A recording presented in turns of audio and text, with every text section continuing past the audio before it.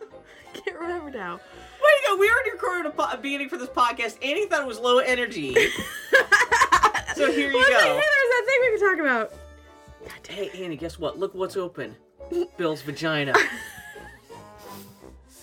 When you were out of the room peeing, I took efforts to open up my Coke before you came back in, just to make you happy. God bless, Bill. Do I have to make the sound? So fuck you if you're listening to this later. That's for Annie. That's me pretending to open up my Coke, which is now open. It's delicious. Oh, and I got rum again. Woo! Still working on Sean Pocus rum. Give me the rum. No, I'm gonna have a glass. I gotta put some in my Kermit glass. Give me the rum. No, give me the rum. I'm gonna have a splash. It's festive. It's Halloween. It's cold outside. Hey everybody, it's the Boy Howdy podcast. I need this to stay still stinky. You know what? This smells like old icing.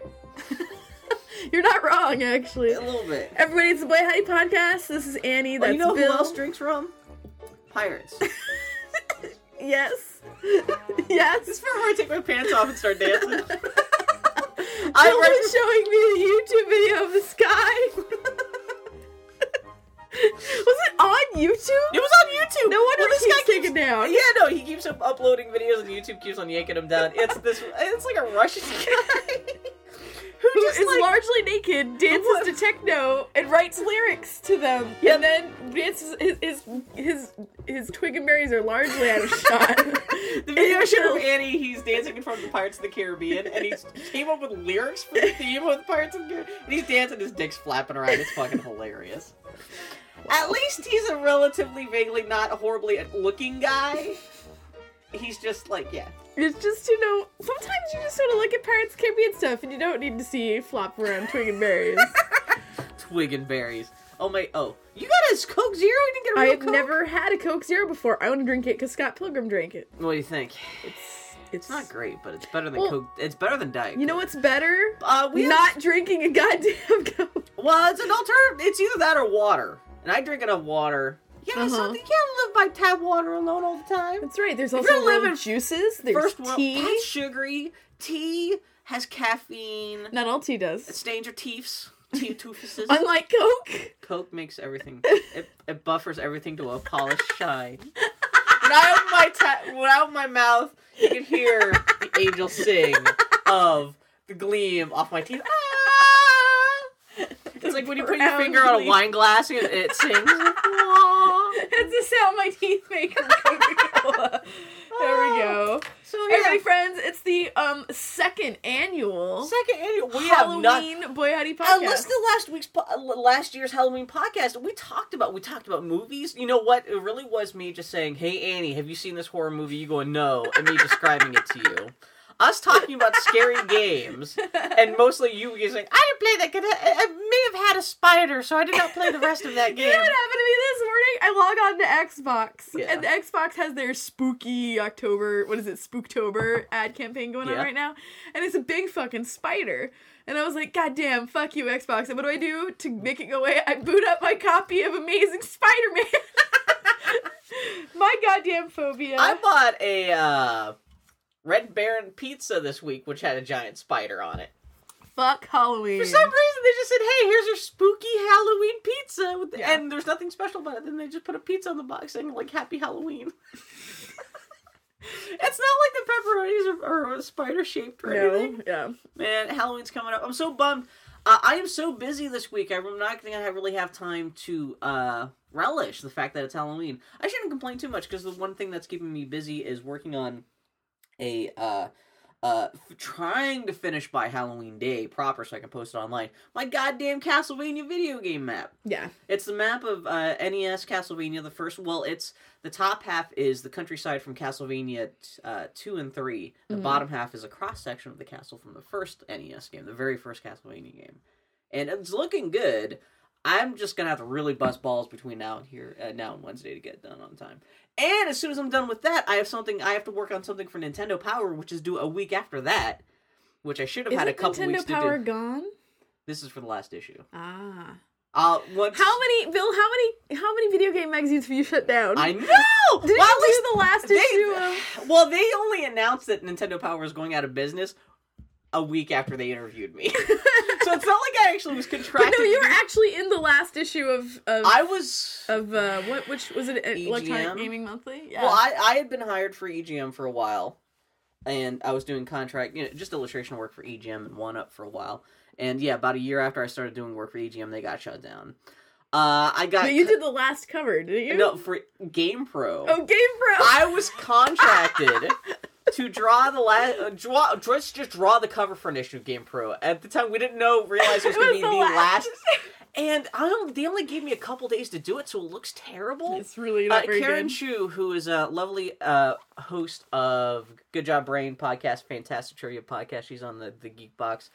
She was the art director, and she tried to make my shitty drawing look nice. It's like Link and Ezio and Battlefield 3 guy, right? Yeah, and it's just I just didn't have enough time to make it look good. And she tried to make it look pretty, and it was the last issue of Game Pro, which, fuck Game Pro. When I was a kid, I was an EGM fan, and Game Pro was like the little lame game magazine for babies, so it's not like I intentionally fucked it up. It's just, in retrospect, I feel bad for fucking up anything for anyone pays me. Yeah. Especially the fact that it was the last issue, I was like, oh. Yes. And way to go, Bill. But at least for the last issue of Nintendo Power, they went out of their way to hire me. What am I doing? Oh yeah, put it on. Yeah, fuck this death manga bullshit. We can put Cokes on that. You're using my Journey book as a coaster. Yes. Bill got the beautiful You farty slore. art of Journey book. It is gorgeous. I'm going to interrupt Bill's story of killing video game magazines. It costs 4 times as much as the actual game, but it's worth gorgeous. It. It's a huge hardbound book. Beautiful print job on the. Well, I wasn't quite sure how big the book was because I couldn't say like there was a trailer that came out for the preview of this Journey. People at home, in case you don't know, Journey is a game that was released for the PlayStation 3. It's a downloadable title where you're this little person in a dress in the desert. How else do you describe it? You are a cloaked figure journeying through the desert. And to say any more, it really is a tone poem of a video game. And I mean that in the least asshole-ish way. But yeah. Yeah. It's one of those gorgeous games released. If you own a PlayStation 3, you owe it to yourself to buy Journey. So they announced an art book a couple, maybe about a month or two ago. And but the art book was $60, which is a little steep. Because even an art book like this is about the same size and dimensions as like a Pixar art book. Mm-hmm. Or any of the art books you ever see for any kind of CGI movie comes out these days, where it's kind of the long rectangular thing. But it's definitely worth it because it's not so much... Well, I was a little wary about buying an art book because I knew it was drawn and written by... is it That Game Company that makes Journey? I think so. That Game Company is a very tiny company. There's only like half a dozen people. Like, I think technically, as far as like the permanent members of the staff, there's only like 3 people.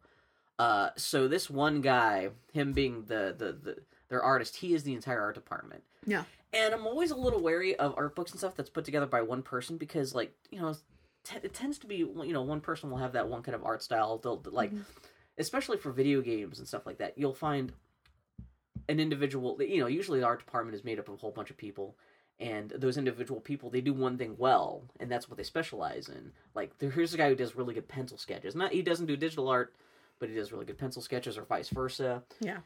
And I was a little wary about this. I mean, the Art of Journey is beautiful, just in the game. But I was a little wary because I thought this would be a really kind of monotonous book. I thought it was going to be maybe like just a whole bunch of pencil sketches or anything. Well, there's nothing bad about that. But when you're throwing out $60 at this time of year for a book you weren't really planning on buying anyway, and like I said, this technically costs 4 times as much as the actual game, which is only $15. Mm-hmm. I was just a little wary about this. And when they first made the book available for pre-order, the first 700 people who... pre-ordered the book would get signed copies of the book. I think both signed by the artist and the guy who created the game, Genova Chen. I'm totally kicking myself for not doing that because this book is fucking awesome. Yeah, it's beautiful. So the artist, the guy who wrote and illustrated the Art of Journey book, is a dude named Matthew Nava. He's fucking crazy. He not only does pencil sketches. Like, at the beginning of the book, it's mostly pencil sketches, because he's just doodling to see what the main character is going to look like. Beautiful watercolor in there. But, yeah, there was... then it starts turning into digital sketches. Yeah. And he's all like, well, here's some digital sketches. These look a little weird, because this is in the digital painting program that I wrote by myself. What? I'm like, what? But the pencil sketches are great. The digital sketches are great. He does 3D renders. It turns out he was actually one of the modelers on the game, too. So he's the whole fucking package. When... when he's the art department of the studio, he's not just the guy doodling pictures and handing them off to people. He's actually like, modeling like actual 3D models for the game and stuff. Mm-hmm. He's a total badass. Well, and also he's not just. It's interesting because there's a lot of commentary in this book where it's not just like, here's my sketches for this. He actually explains how things evolved. Like when he shows like all the different iterations of the main character. Yeah. Like the first couple of versions were kind of like, actually the face kind of looked like a lot like the character in the finished game, where it's like kind of a person wearing a mask. Mm-hmm. But originally it was more like a ninja in baggy clothes with kind of like a big headscarf, and they were talking about how they didn't want to do it. They didn't want to have any climbing in the game, so they took away the arms. Mm-hmm. And they actually explain this in the book. So it's as much as a making of Journey book as it is just an art book with pictures and no text. Because like art books are nice, but like if there's not a lot of text explaining how things evolve, you have to have context. Kind of boring. Let's put it this way: there's a lot of bad art books out there. Yes. And I was afraid this book might be one of those, and it is not. And awesome. It also has that crazy thing that if you download an app to your iPhone or your iPad or whatever the hell device, like you can view like 3D models. Oh, really? Stuff from you never heard about that? No. Yeah, there's a weird thing that like, you have an iPhone that can pull this off, or an iPod Touch, because my iPad doesn't have a camera on it. It's first generation. Yeah. It's crappy, so I cannot test it myself. But like, it has a little thing. If you hold up your camera on your iPhone or whatever to the page, wow, it'll create a 3D. It'll create the in-game model of that environment or whatever. Wow. On your phone, and you can kind of move it around and look at it from different angles and stuff like that. Which that's really cool. And it's fantastic. You could get the book. It's on Amazon.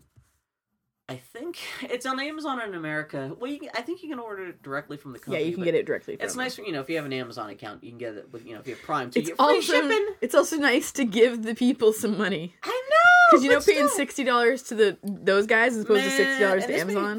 This got me... This went for me being like...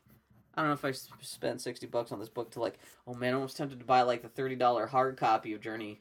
Because they came out with a special edition of Journey for retail, a retail disc that has both Journey, Flower, and their the studio's first game, Flow. And I think at least Journey comes with like in-game commentary and stuff like that. Oh wow! But that's another $30. I already own the game. Yeah, you own all three of those, don't you? Yeah, exactly. And I'll probably buy that again someday. But like I said, right now I shouldn't be spending any more money than I have. Yeah, Bill. But the Journey, like I said, Bill, you got to save up all those dollars for my Christmas present. That's true. What do you want for Christmas? I don't know. An awesome surprise. No pressure. You want the naked Russian guy to show up on your steps dancing to Pirates of the Caribbean. No, thank you. You're like Santa. Give me the Santa baby. I can only hope that Santa will not bring me quite so many wiggling thongs. I'm just going to throw that out there. Well, you don't like wiggling thongs? You're the worst lesbian ever. Yeah. Anyway, it's a beautiful book. I will have to buy it myself. Man, and he goes into, he actually specifically talks about the evolution of, in Journey, there's these, wall glyphs that explain the history of the world, and he talks about how those things evolved. Nice. And, that's the thing, he talks about a previous concept, like the giant guardians that you're kind of, hiding from. Yeah. How those evolved and what they originally meant in the game, and how that meaning changed, and... and he talks about it at the ending. Originally, the ending of the game was different, but they kept on stripping stuff out because they wanted to make it not vague, but they wanted to leave everything open-ended enough. Open interpretation. Yeah, open interpretation, which is really cool. But it wasn't like in the crappy kind of Lost way where it's like they're intentionally just stripping out any answers or anything just to be like, oh, we're vaguely mysterious. Yeah. But they really wanted to make it so that you can... I mean, it's obviously the game is about the life and death cycle of this character. Yeah. Well, exactly. When the whole game is kind of artful and ambiguous, then you can get away with that. They wanted to maintain that towards the end. But they also talk about there's also a thing where they didn't want to suddenly make the whole end of the game like a big cutscene, so they wanted to try to give the player as much control as possible until the very last moment of the game. Yeah. And just the tug of war between that and what they were trying to say with the game. It's just really interesting. And there's also a great fan art gallery in the back too. But awesome. It's a great game. Kate Craig, friend of the podcast, Kate Craig, was raving about how fantastic this book was when she got her signed copy, and that's what convinced me to pick it up. But Andy, you could totally borrow this for. I would love to. It's gorgeous. So, did you buy Journey? Yeah, I played it. I enjoyed the hell out of it. Man, Remember when I told you that when my mom was like, "Show me a game that's not killing people," I showed her Journey, and she's like, "What's the point?" And I'm like, "Fuck you, Mom." God damn it, Mom! I remember when Flower came out, there were some people. I remember John Davidson, who used to be of 1UP. He was, I think, when Flower came out, he tried to get his wife to play it because he was like, "This might be one of those games that really broadens gaming to non-gamers." Yeah. and he brought it home to his wife, and she was like, "What the fuck is this shit?" See, that's the you thing. Play as the wind, like what the fuck? Yeah. I was reading. There was an article this week on Polygon. We need to talk about Polygon, but Polygon had an article about the secret sauce in social games, and at one point they talk. There was I believe it was in that article. There was an interesting bit. I read it somewhere. I read it on the internet. Hey, Homer. So there's a part where they're talking about how, Zynga would not make a first-person shooter. They're not marketing towards a hardcore crowd. They can't anymore because they fired everybody. That's right. But anyway, they're like, well, we're not making that sort of game. But it goes on to say, Can we just tell people this is a video game podcast from now on? I just realized, because every once in a while, I'll be like, guys who don't play video games will have to... We just assume that you probably know what we're talking about. Anyway, go ahead, Zynga. God bless them. God bless anybody who doesn't like video games listen to our podcast. Jesus, but some people do. That's what blows my mind. It's got to be all fun. But Zynga, this is not necessarily about explicitly about gaming per se. So basically, they go out to say our demographic is moms. Let's be honest, middle-aged moms, and we make the kind of games that they would want to play, and we try to make our games cater towards that demographic. And there's a bit where they said, but we're teaching them also how to play games and to appreciate games. Yeah. And I know that the writer was just trying to allude to something they had said earlier. It's like, so when they're ready for that shooter, Zynga will have it for them. And I was like, but that's not... I was thinking about that. So let's say that you are a person who has never played video games before, and you played this Facebook game, you're like, this is pretty neat. I want to play more video games. What the fuck would you play? Like, seriously, I think about this a lot. Like, what would you hand, if your mom got into video games because of Facebook games, what video game would you hand to them? Something that has to be on a console or a dedicated game. Well, just period. If you could give them a game, if you could give a video game to someone who'd never played video games before, but wanted to, if their only understanding was on, like, social games on Facebook, what would you hand them? Irritating Stick. No idea what you're talking about. That is an imported Japanese game from like 15 years ago. We have to navigate a stick through this very narrow environment. I think it's like just black and white graphics. It looks like it was coded by somebody in 5 minutes. No, seriously. Really? Because, I talk about this a little bit where I don't necessarily like or would not be inclined to play a lot of the games I play. I mean, seriously, but I Journey like video would games. Be one. Just my mom. Then again, thumbstick. Like even the controller was like even then, my mom was like, "Why? But why am I doing this? What's the point?" You have to have something with some sort of, like, draw beyond that with Journey exploration. Which is funny, because they actually talk about a little bit in the Journey book where they talk about, like, players who were playing the game, they didn't understand why you're doing stuff, and they had to try to throw stuff in there, like... That's why they throw in so much in the narrative, like the history of the game. Sure. Like the in-game history of the world, and try to like draw people, like try to at least get them interested in that. I love Journey. Please know that this is not me slagging Journey, but my mom could not have cared less. But when it's a game, when you first start, when you're just like this lone person in an empty landscape, just wandering around, what's the point? Yeah, you want to be directed. You have to be like the 4 gaming tribes. One of them is the Explorer. Like we're not like Plants vs Zombies or Tetris are out. Because those are, I'm sure the versions of those are on Facebook. Sure. Yeah. I don't know. Words with friends, we're not counting that kind of stuff. But, like, really, it's like... Something that we would enjoy on a console. Not even that, but I just keep thinking... Kid Icarus Uprising.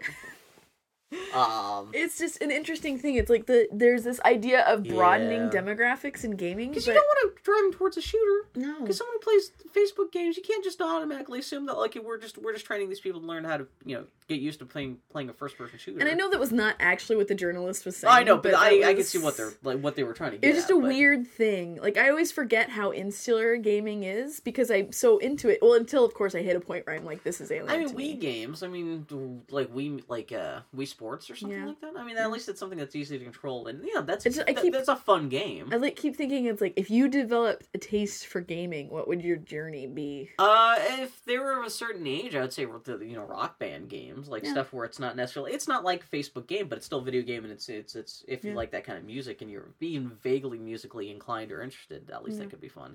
Did your mom actually ever play Rock Band Beatles with us? Yes. Yeah, did she have a good time? Yeah. I can't remember if she actually picked up a guitar or if she was just singing. She sang, I think, and she did drums. Oh, okay, yeah. She had a pretty good time. I mean, she's not going to go home and buy that or anything like that, but she had a good time at least playing it. Yeah.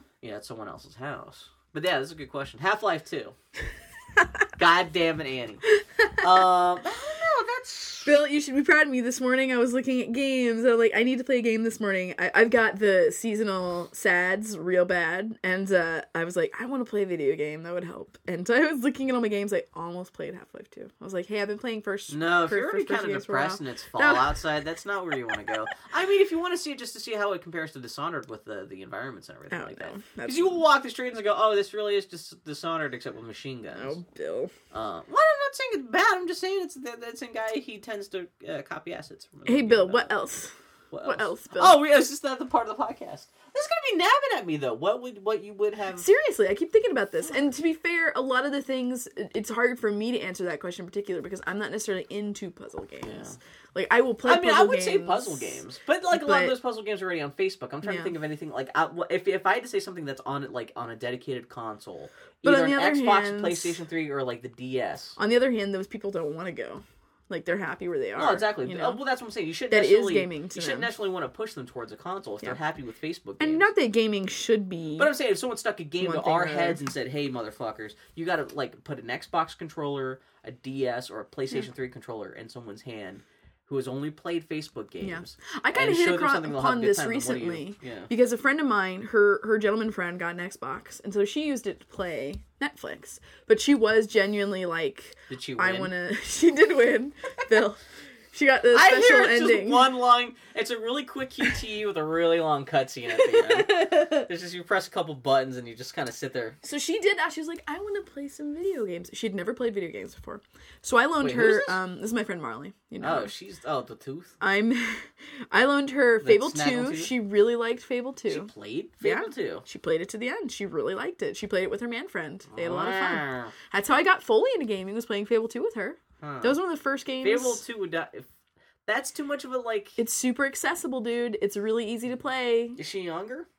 She's maybe a year younger than me. Okay, so she's at least, she's not going to probably have a heart attack if you put a control pad in her hand. Why did you assume that was my context? All I said was someone who'd never played games before. I think age depends, because I think a younger person is going to be less intimidated if you throw an Xbox controller in their hands. But I'm not talking about literally how you play the game. I'm not talking about... I think that's a part of it, though. It is. It absolutely is. Interface is a huge issue. You give someone a twin-stick controller, they're not... Most people, even if they like the idea of a game, the controller is just going to intimidate the shit out of them. Absolutely. But I would also argue that if you have something that is enticing enough, you learn it. Like, I found, that... I still find the Rock Band games incredibly intimidating because of the controller. Really? Yeah, I do. Which controller? All of them. Including the microphone? The drum. Well, not the microphone. That's what I'm saying. There's different... there's levels of, complications. Yeah, but... The keyboard! Beep, boop, boop. I'm intimidated by the keyboard, dude. Aww. Are you kidding? I have to look down and, there's all these buttons. I do too, and, it's awful. Oh, man, I want to play some Rock Band. It's been a long time. That shit's good. But, I mean, if you have a gameplay that is enticing enough, people will figure it out. Yeah. You know? And so I learned her... If you could find a medium between Facebook game and Xbox 360 controller... that's what I'm saying. The Wii's not a bad idea, because at least it's a controller, but it's, physical stuff. And there's still some games still use face buttons. Yeah. But that's, And I get that's what they're trying to do with the Kinect and the Move and everything like that. But half that stuff doesn't work. It doesn't. Last night, I was playing with my 5-year-old bro. I had my 5-year-old bro over to my house, and he loves the goddamn Kinect, because he loves the Kinect. Did you see they're coming out with another happy double time? Yeah. I talked about it on this podcast about 4 months ago, Bill. I was drunk. So... No, they're coming out with another one of those. Yeah. He loves that game. And he also does love Once Upon a Monster. We were playing it last night, but it doesn't work very well. Even in my new house, which is so much more intuitive to Kinect play. Supposedly, I've been listening to the Giant Bomb podcast, and they say Dance Central 3, which is supposed to be good. Great fucking time, supposedly.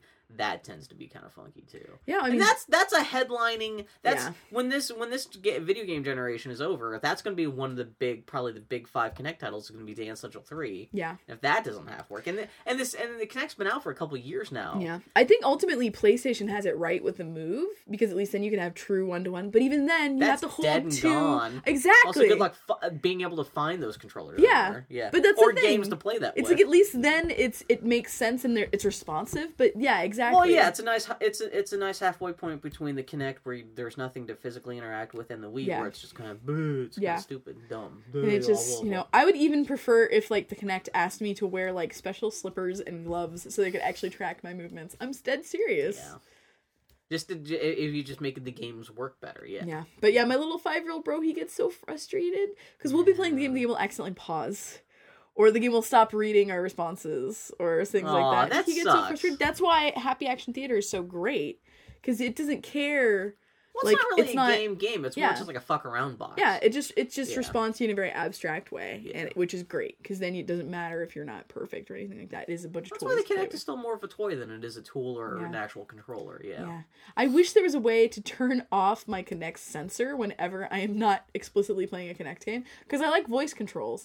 But I'll be sitting and playing a game, and all of a sudden it'll see like the cat walking by and think that it's me waving and trying to activate something, and it'll turn on, and I'm like, no, when I bought an Xbox with Kinect, like, was it back in May? I got the Star Wars one, and I played it once for 5 minutes, and it's literally collecting connecting. It has about a quarter-inch of dust on it now. Yeah. It's nice. To Although I live in a tiny room, but I don't have any space to use it with. It's nice to speak to the. I want to use it for Skyrim and Mass Effect 3, but I haven't had a chance to go back. Skyrim and play is terrible. Oh, really? Here's why. It's all the voice controls are like, I only use voice control for inventory. You have to actually shout your shouts. That's great. That's no. Well, in the second that it takes you to say it, and then the second that it takes you to process it, whatever you wanted it to do is not. Yeah. Is unless gone. You're shouting at a wall trying to make it like. Say when do you ever use your shout in a way that does not require some sort of timing? Can you just connect werewolf? Connect. Re-equip all the shit I had before becoming a werewolf, so I don't have to re-equip all my shit for 5 minutes. Man, that's the out of all the things in Skyrim, that is my least favorite thing, is the fact that if you turn into a werewolf, when you turn into your werewolf form, when you come back to being human, you're naked, so you have to re-equip everything. Yeah. Which I get to there being like, you're naked, you have to re-equip. But that makes me never want to be a werewolf, because I'm like, I don't want to spend 5 minutes. You should have a quick costume thing. Yeah. Like a save there should be a quick outfit. Put pants back on button. Or just even ability to save an outfit and equipped things. So that's what happened this week? We got really upset about video games. I had a shitty week. My brain chemistry is not play anything else that wasn't Half-Life? Well, I beat I picked up Spider-Man. Yeah. There are these computer games I want to play on my computer, but my computer is dead. Mm-hmm. My computer is it is not fully dead. I can access. Don't you have multiple computers in the house? Well, I have my computer. My wife has her art computer that has the Cintiq hooked up to it, so it's not terribly intuitive for gaming. Even better! Didn't you for touchscreen stuff? Like adventure games. Then you play it on the Cintiq, and it's like, instead of using a mouse. I've done that with some games, and that's actually kind of fun. No, I can understand, like, if I want to play an old LucasArts adventure game, but I want to play, like, Walking Dead. And, like, there's a friend has a game that I want to play, the trial and stuff, and things that would not be useful with the touchscreen. And also, I don't want to sit in, Walking Dead is on the Xbox. We've had this exact conversation. I find the controls so terrible that I didn't finish the demo. Vast majority of that game is talking, so, like, what the controls are does not even matter. Yes, it does. When I'm in a fucking combat scene with a goddamn zombie and I have to replay it 7 times. Do you know how much fun I'm having? None. You're the only person I've talked to. I'm sure other people have had problems with this. You're the only person I've talked to or heard of who's had problems with the controls on the 360. I hate all of Telltale's games on consoles. Could be better for that stuff. They have made too many goddamn games on consoles for this to still be a problem. You go back and what is the first game they had on console? Like fucking Wallace and Gromit or fucking Sam and Max? The controls are exactly the same. This is unacceptable. They've not learned their goddamn lesson. I am not going to give them my money. I love Telltale, but they gotta step up, man. I'm done with it. Will Walking Dead run on Foley's computer? Possibly. I would recommend that, because of all the games that have come out this year, I would say... Well, I got already starting to think about Game of the Year stuff, because just this morning, Justin McElroy, he was asking people for their top 3 picks. Yeah. Because he just wants to make sure, like... He plays all of everyone's favorites games before the end of the year. And that got me thinking about my top 3 favorite games are probably Journey, The Walking Dead, and actually still Mass Effect 3. For all the shit everyone gives Mass Effect 3 right now. That still was a good game. But The Walking Dead, even though The Walking Dead fucked up my save, this is the other thing I did this week. I finally tried to play the episode 4 of The Walking Dead on the Xbox 360. There is a glitch that it doesn't delete your save, but makes it like it'll default you to the first chapter of the game. Bill, why do you want me to play it on the 360 again? Yeah, that's a good point. Play it this way. Let me explain to you why it's broken further. Play it on the PlayStation 3. That got patched. Oh, God. Okay, maybe you should play it on the PC, but play it on seriously. Try to play it on Foley's computer. I really, especially, your relationship with Clementine and the other characters. Yeah, I want to play it. I do. It's definitely worth playing. I've heard enough good things. It's just I don't want to play it on Cintiq. It's not my idea. That's even better than you just tap like the zombie to shoot in the head. I'm going to figure it out. I gotta get a new computer. Mass Effect 3 is good. I feel bad because Mass Effect 3, aside from the shitty parts on Earth and aside from the ending, it was a good game. It wrapped everything up so nicely. It did. The more I still can't help but be disappointed in Mass Effect 3 for one reason, and the way they abbreviated your conversation trees. Did they? Yeah, hardcore. Oh, I did, because that's my favorite part of those games is talking to people and being able to get into granularities, and they really simplified the conversation trees, and it's kind of like an auto-select sort of thing. You'll go into a conversation with people, and maybe you'll be prompted 2 times. Oh, okay. Did you never notice that? It doesn't branch down that far. No. Well, it's also been long enough. It's been, 6 months since Mass Effect 3 came out? Yeah. I tend to forget about the smaller things about it. All I remember is that how they wrapped up everyone's individual stories before the Earth part was cool. That was really great. There's the Earth part, which is Halo's stupid ripoff. And then there's ending, which they actually did make better eventually.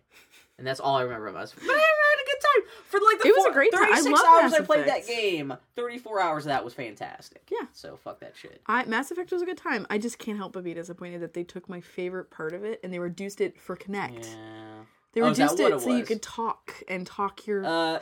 I like our Halloween specials turning into Fuck Connect special. That's what's really scary. The enforcement of Connect compatibility with all Microsoft games. Man, we're gonna look like assholes next year when they unveil the new Xbox and it's just an Apple TV with a Connect attached to it. Jesus Christ. Oh. Did you watch the Parks and Rec this week? Oh man. Goddamn Parks and Rec. Man, it was a fine episode. It was a great up until episode. The ending, and then I was like, yeah.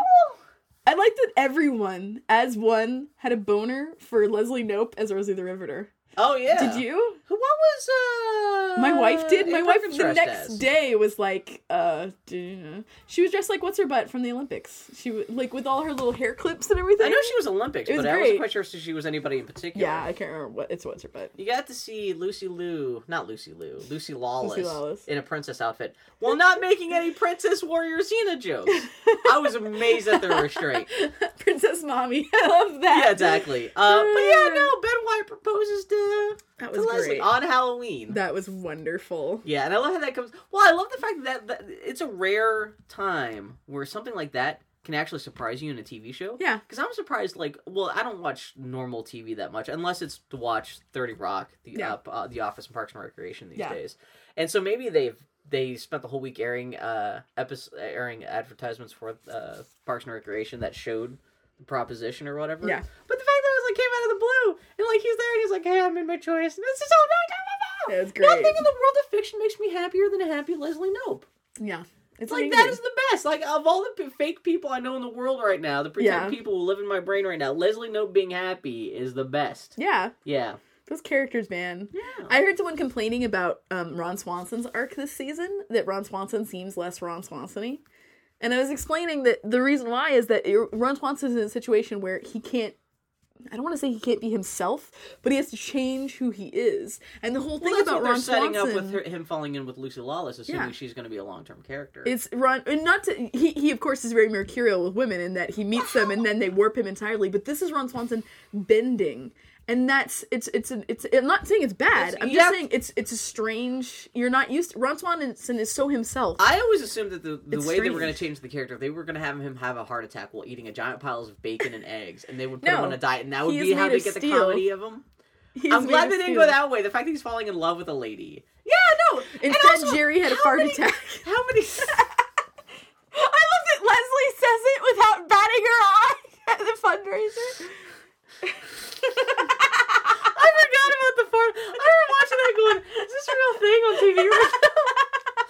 Because I thought it was going to be the reveal that Tom had a fart machine or something. Because it's so obvious, a canned fart sound over Jerry going, oh my god, Leslie, oh my god. And I was like, that's actually supposed to be him. Oh my god. But I forgot the fart attack. Poor Jerry. This show could only end with Jerry becoming either millionaire or mayor. Oh my god. I love Jerry because Jerry is just happy. He's like content. He's the only actual. I know the characters are nice on this show. They're nice. He's the only one who's content. Yeah, and everyone else. I love how that's one of the funny things I love about Parks and Recreation most is that all the characters are mean well in the end, but they all arbitrarily hate Jerry for no reason. That's the one time every single character on the show just turns into a jerk ass villain. It's just against Jerry for no reason, and Jerry's the sweetest guy of the whole group. Well, that's why it's that such happens. An arbitrary dynamic, but I love it. I have seen that happen in real life. We'll have someone who's totally unerringly sweet and kind, and everyone hates them. Not necessarily for it, but then everyone turns against them. It's a little like Toby on The Office, but just like cranked up to 11. Yeah. Jesus Christ! You didn't watch The Office? I don't watch The Office. You had Donna Noble. You don't know who Donna Noble is. She's the lady from Doctor Who, right? Yeah, but she dressed up as sexy female Toby.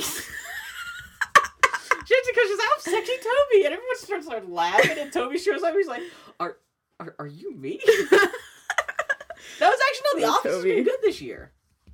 I forget what happened on this episode. It was really good. It was so funny. That guy dresses as Charlie Brown. Yeah. Angela dresses as Nancy Reagan, which was perfect. Stephen Colbert showed up for 2 seconds. That wasn't interesting. But yeah, no, The Office is it's at least as good as it was in some of its earlier seasons. I don't know if it's as good as it is when it was at its top form, but yeah, it's still been funny. And what's her face? Slut face, monkey face. I stole the TV. Monkey face. She showed up on 30 Rock. Amy Sedaris. Okay, that's the only person you could call slut face, monkey face. I'm like, that is somehow that's not how she would sexist. describe herself. Exactly. Because it's Amy Sedaris. Did she play a normal? I stole the TV. What is this thing where Amy Sedaris is cast to play normal? If you guys have not watched Strangers with Candy... Was it you who turned me on to the I Stole the TV? Was it people back in Pittsburgh? But I remember someone I know, whenever everyone wanted to talk about Strangers with Candy or Amy Sedaris, they would just go, I stole the TV! Amy Sedaris is amazing because she lives in a universe that is similar to, but parallel from our own. She is the moon, just living in synchronous orbit with the rest of the earth, but never in contact with it. God damn it. I was a little bummed she actually shows up on... What was the name of her imaginary boyfriend? Was it Randy? Something like that. Oh my god, read her books and she's fucking nuts. And... Oh. Amy Sedaris is one of those people kind of like Maria Bamford where it's like, you have actual mental health issues, but thank you for sharing them with us. She shows up in 30 Rock for 10 seconds. She shows her tits real quick. Yeah. It's kind of like, she's kind of wasted as just like an extra. Yeah. She should be the goddamn new... She should shoot Liz Lemon and become the new star of 30 Rock, and it lives for another 7 seasons. You know what I would actually really love is if on 30 Rock she showed up as like she like some sort of misery sort of scenario where she hurts what's her name? What's Jenna? Jenna Maroney and takes her part on the show. That's insane. You can make her a great, long-term character. Because the thing about Amy Sedaris is she's kind of like a Tracy Jordan where she's just insane, and you just have to point her at the camera and have her say I'm shit. surprised you never had an episode where they go back. They went back to Kenneth's hometown once, but if they ever went back to go, if you ever went to go see Kenneth's family, it'd be great if it was David and Amy Sedaris. But living in the backwoods, but it's just those two guys. This is Mom and Pa. Hey, could you imagine how fucking... it's David Sedaris doing his Ella Fitzgerald. And Amy Sedaris in a fat suit in this cabin in the woods. Oh, God. Just the upper half of the fat suit and balance out her bottom half. It's like there's like a John Waters movie over there. Oh, my God. So what happened this week? Oh, Parks and Rec were super goddamn cute. Yeah, Ben Wyatt. And also Ben Wyatt in stupid geek mode, somebody says something, he's like, no, I gotta go watch Lord of the Rings, or I don't know, you had to be there, it was funny. I love the lady who plays, what's her name? Is her character name? Oh, they brought her back for 10 seconds. But every time she shows up, she makes me fucking lose my shit. She's legitimately attractive, but she's also just kind of like that falling apart, slutty, hot, and kind of attractive, but still kind of funny, and kind of like... She's so hilarious. She's so goddamn... Not really? Yenta. No, isn't she? She has that kind of like Jewy. No, she's kind of Jewy. Well, she has that kind of like, hey, what are you doing there? She sounds like George Costanza's mom, but hot. What?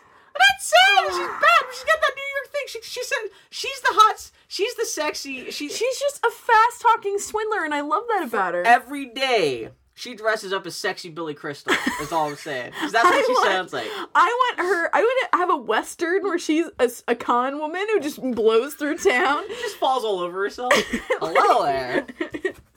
Well, no, you think she's slutty? She's not slutty. She keeps trying to pork everybody. No, she only tried to pork Chris Traeger. She that was did. it. No, they were porking for a while. Yeah. Repeatedly. And then she's trying to pork Larry.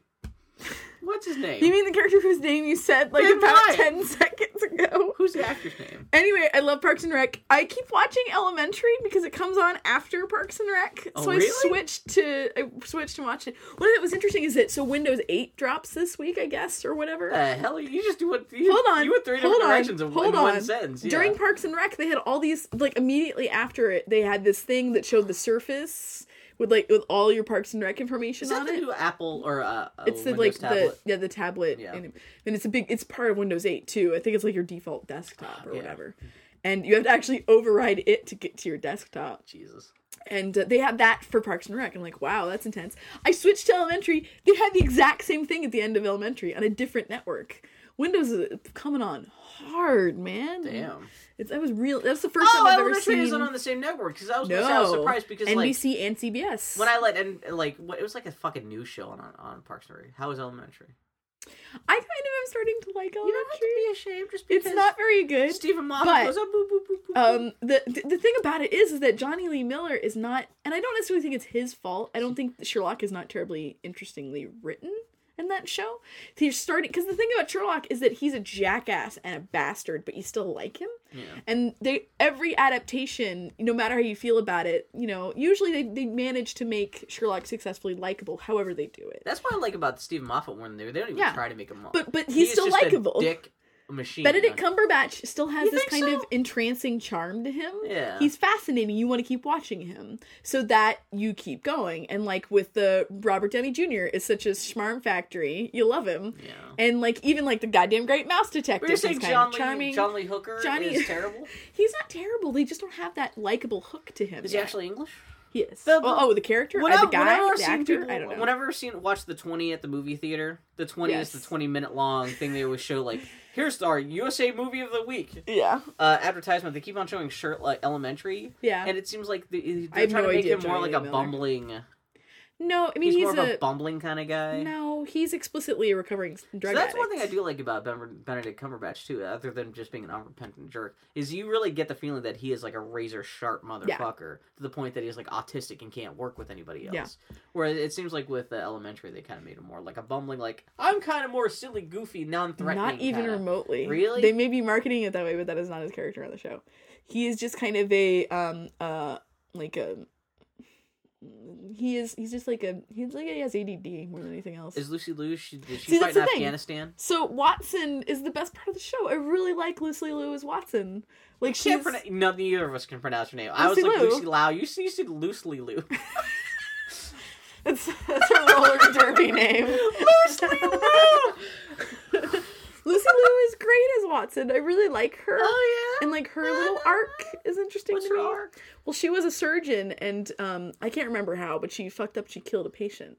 So now she's... Yes, Bill. She fucked up and committed murder deliberately. Did they? When she killed the patient, were they at a Yakuza meeting? And did they suggest, because of her part American heritage... suggest that she may not be the best surgeon to choose for the lead surgeon of the hospital. Yes, Bill. And she cut off his head. This is a direct sequel to Kill Bill. That is correct. Somehow they just sewed her brain back on. It was fine. Like Lucy Liu, but I've never seen her in that much stuff. I have no idea if she's actually a good actress or not. I like this role is not particularly challenging, but I like her in it. Someone made a joke online that they want to see something with all the Watsons just hanging out and having adventures. And like, I would actually watch something with Jude Law, Martin Freeman, and Lucy Liu. The long-suffering schmoes. Yeah, yeah, just hanging out and fighting crime. I'd be totally down for that. Who was Watson in the Jeremy Brecht? Some dude. Anybody? He was fine. Yeah. He was old school Watson. I'm trying to think of what other big Sherlocks? There's Jeremy Brecht. There's dude from I can't remember who was Sherlock before Jeremy Brecht. Yeah. Jeremy Brett is Sherlock to be is it still. Brett, whatever. I think it's Jeremy Brett. Oh, you got Data from Star Trek. He was Sherlock. That's right. Who was Watson in that episode? Geordie LaForge. Was it? Yeah, because he still got like the futuristic visor on, but they're all still dressed up. Yeah. Oh, there's a great episode of Star Trek: The Next Generation where Data, because he's in the holodeck. That's where they do all their Sherlock stuff, and he's like, "Oh, I want to fight Moriarty." And of course, he's a robot, so he's smarter than the program. And so whatever Moriarty tries to do, he's all read all the books, so he knows how to outsmart the Moriarty from the book. So he tells the computer, like, "Computer, make a Moriarty that will give me a challenge." And so Moriarty becomes self-aware, and he realizes that he's computer programmed, and he tries to take control of the ship. And that's kind of great, and like, that's a very cute little episode. But yeah, anyway. Oh, Star Trek. This is you talking about something you like turns into Bill talking about Star Trek. Yeah. Which is really accessible to me. No, Elementary. It's not. I don't know if it's good. Aidan Quinn is really great. 3, 4. Yeah, I'm saying because it seems like it's brand new. Like it's newish. But yeah. But she hasn't fought in Afghanistan or anything like that. No. Is that something everyone still kind of works in? That's what they did with. She's not a soldier. She was never a soldier. Well, I love that works in with with Bilbo's backstory. Yeah, with Martin Freeman. Yeah, because it's funny because there's always a war in Afghanistan. Yeah, that's why you can always have a Sherlock. It would have been interesting to me had she a recovering soldier with like PTSD. I mean, I can see why they didn't do that because they were already kind of doing that with Watson. It's hard to take that and make that fresh. And also the point is that she is just his minder. Like she's his because he's a recovering addict and she's like his relapse minder. Yeah, that's how they fit her into the show. Are they stuffing? They're not stuffing. Hopefully they never will. They're not really developing. I saw the opening scene. He's like, "I love you," but it's really he's like reciting from the TV scene. It's are they also doing cases from the books? I don't think so. No. Is she keeping a diary? Because that's the framing device for most of the books. Is like it's Watson saying, "Today, Sherlock and I we ate shit in the alley." She does not write at all. Oh, okay. It's interesting. I mean, it's genuinely just like these characters. Which, I mean, like I said... So it's even more further divorced from the source material than even the Moffat show. Yeah.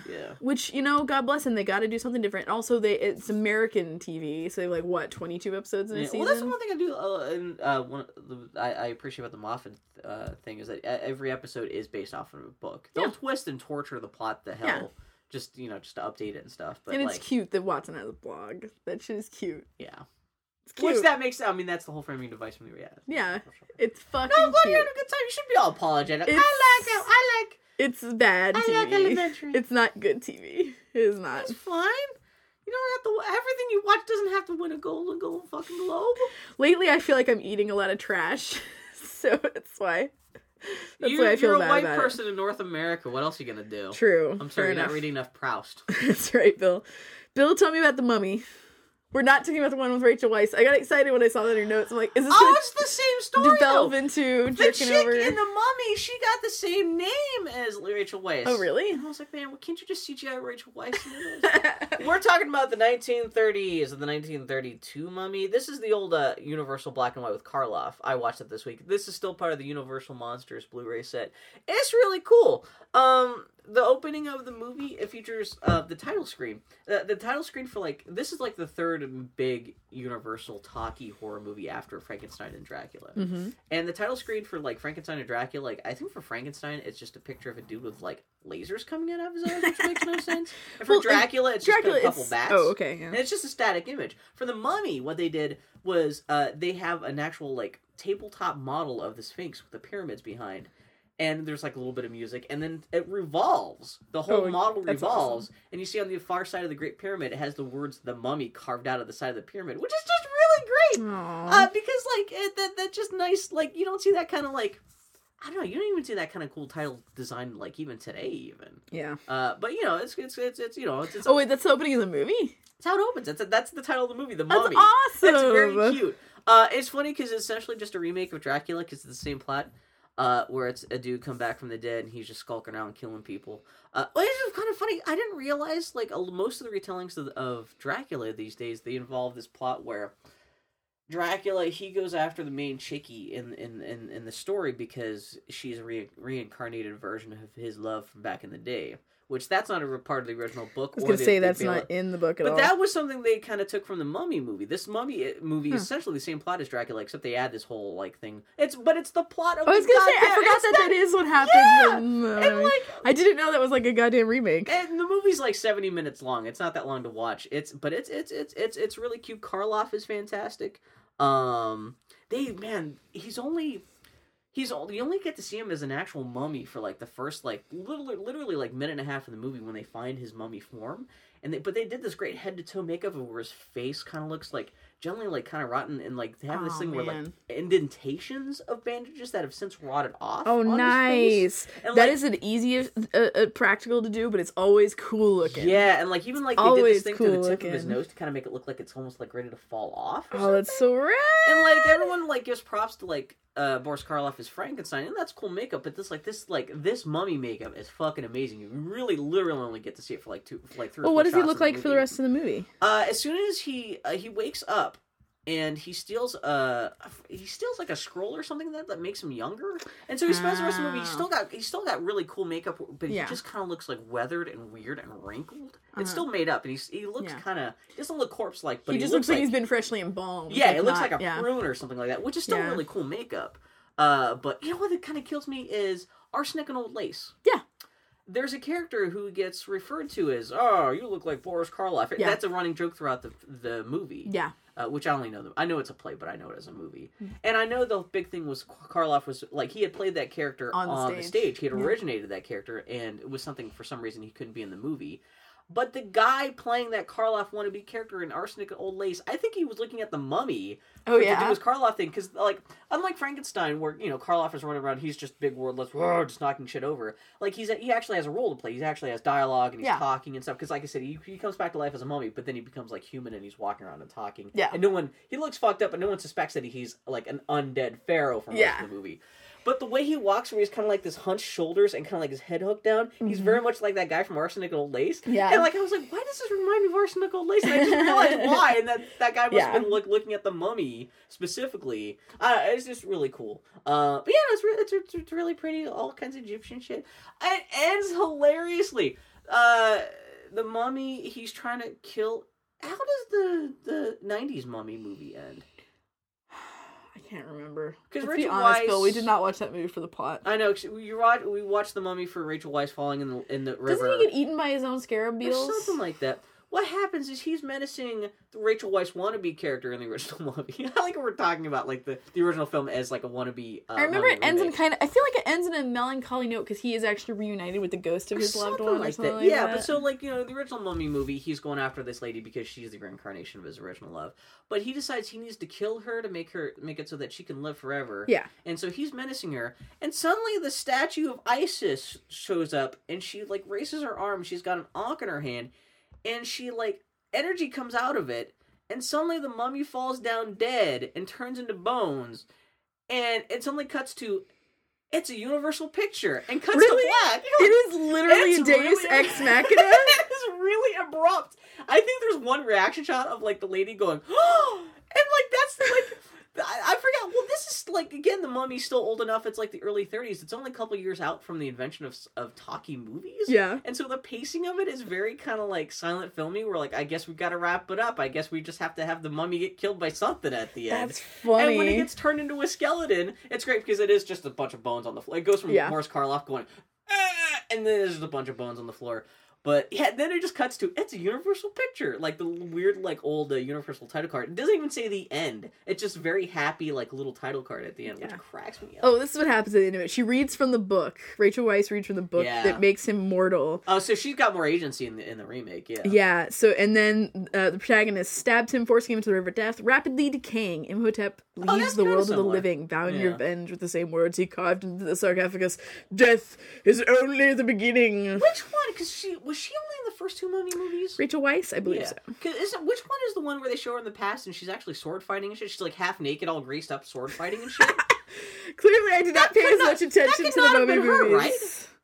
That had to have been either I'm thinking of another character or they used a stunt lady or something. Because I can't imagine Rachel Weisz getting all bronzed up wearing barely nothing and a sword. Because there's something where like another lady is fighting for the mummy's affections back in the day. Yeah, because it's a different lady in the. Any excuse to talk about Rachel Weisz being half naked. Bill and Eddie will get right down on it. Oh my god. Yeah, I know in the third movie it is not Rachel Weisz. But it's still Frankenstein. Yes. Frankenstein, yes. Billy Frankenstein's monster. The mummy.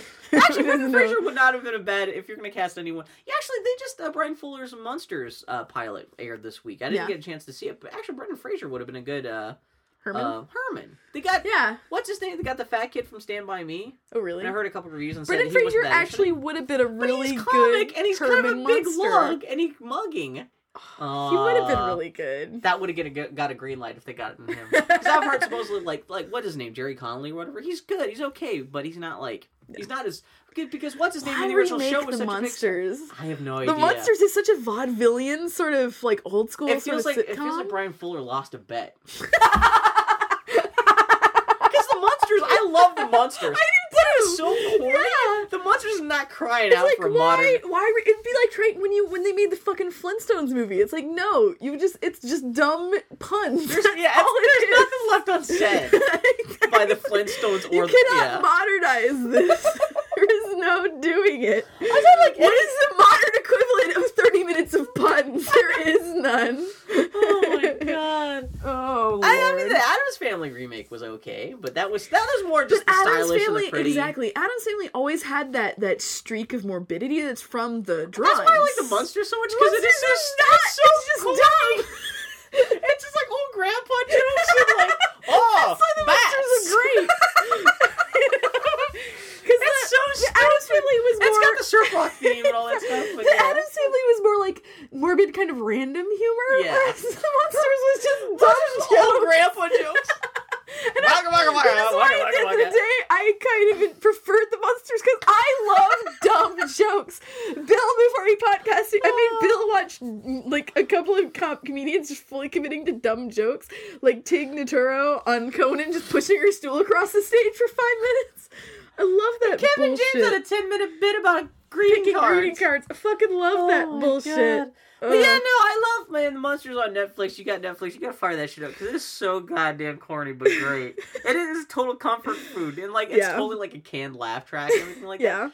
And, yeah, I have no idea why Brian Fuller's like, of all the things I could be doing right now, I gotta bring back the Monsters. Yeah. Because he's doing, I guess he's also producing, like, a Hannibal Lecter show. We've talked about it. Oh, dude, Carolina Vernos is gonna be that.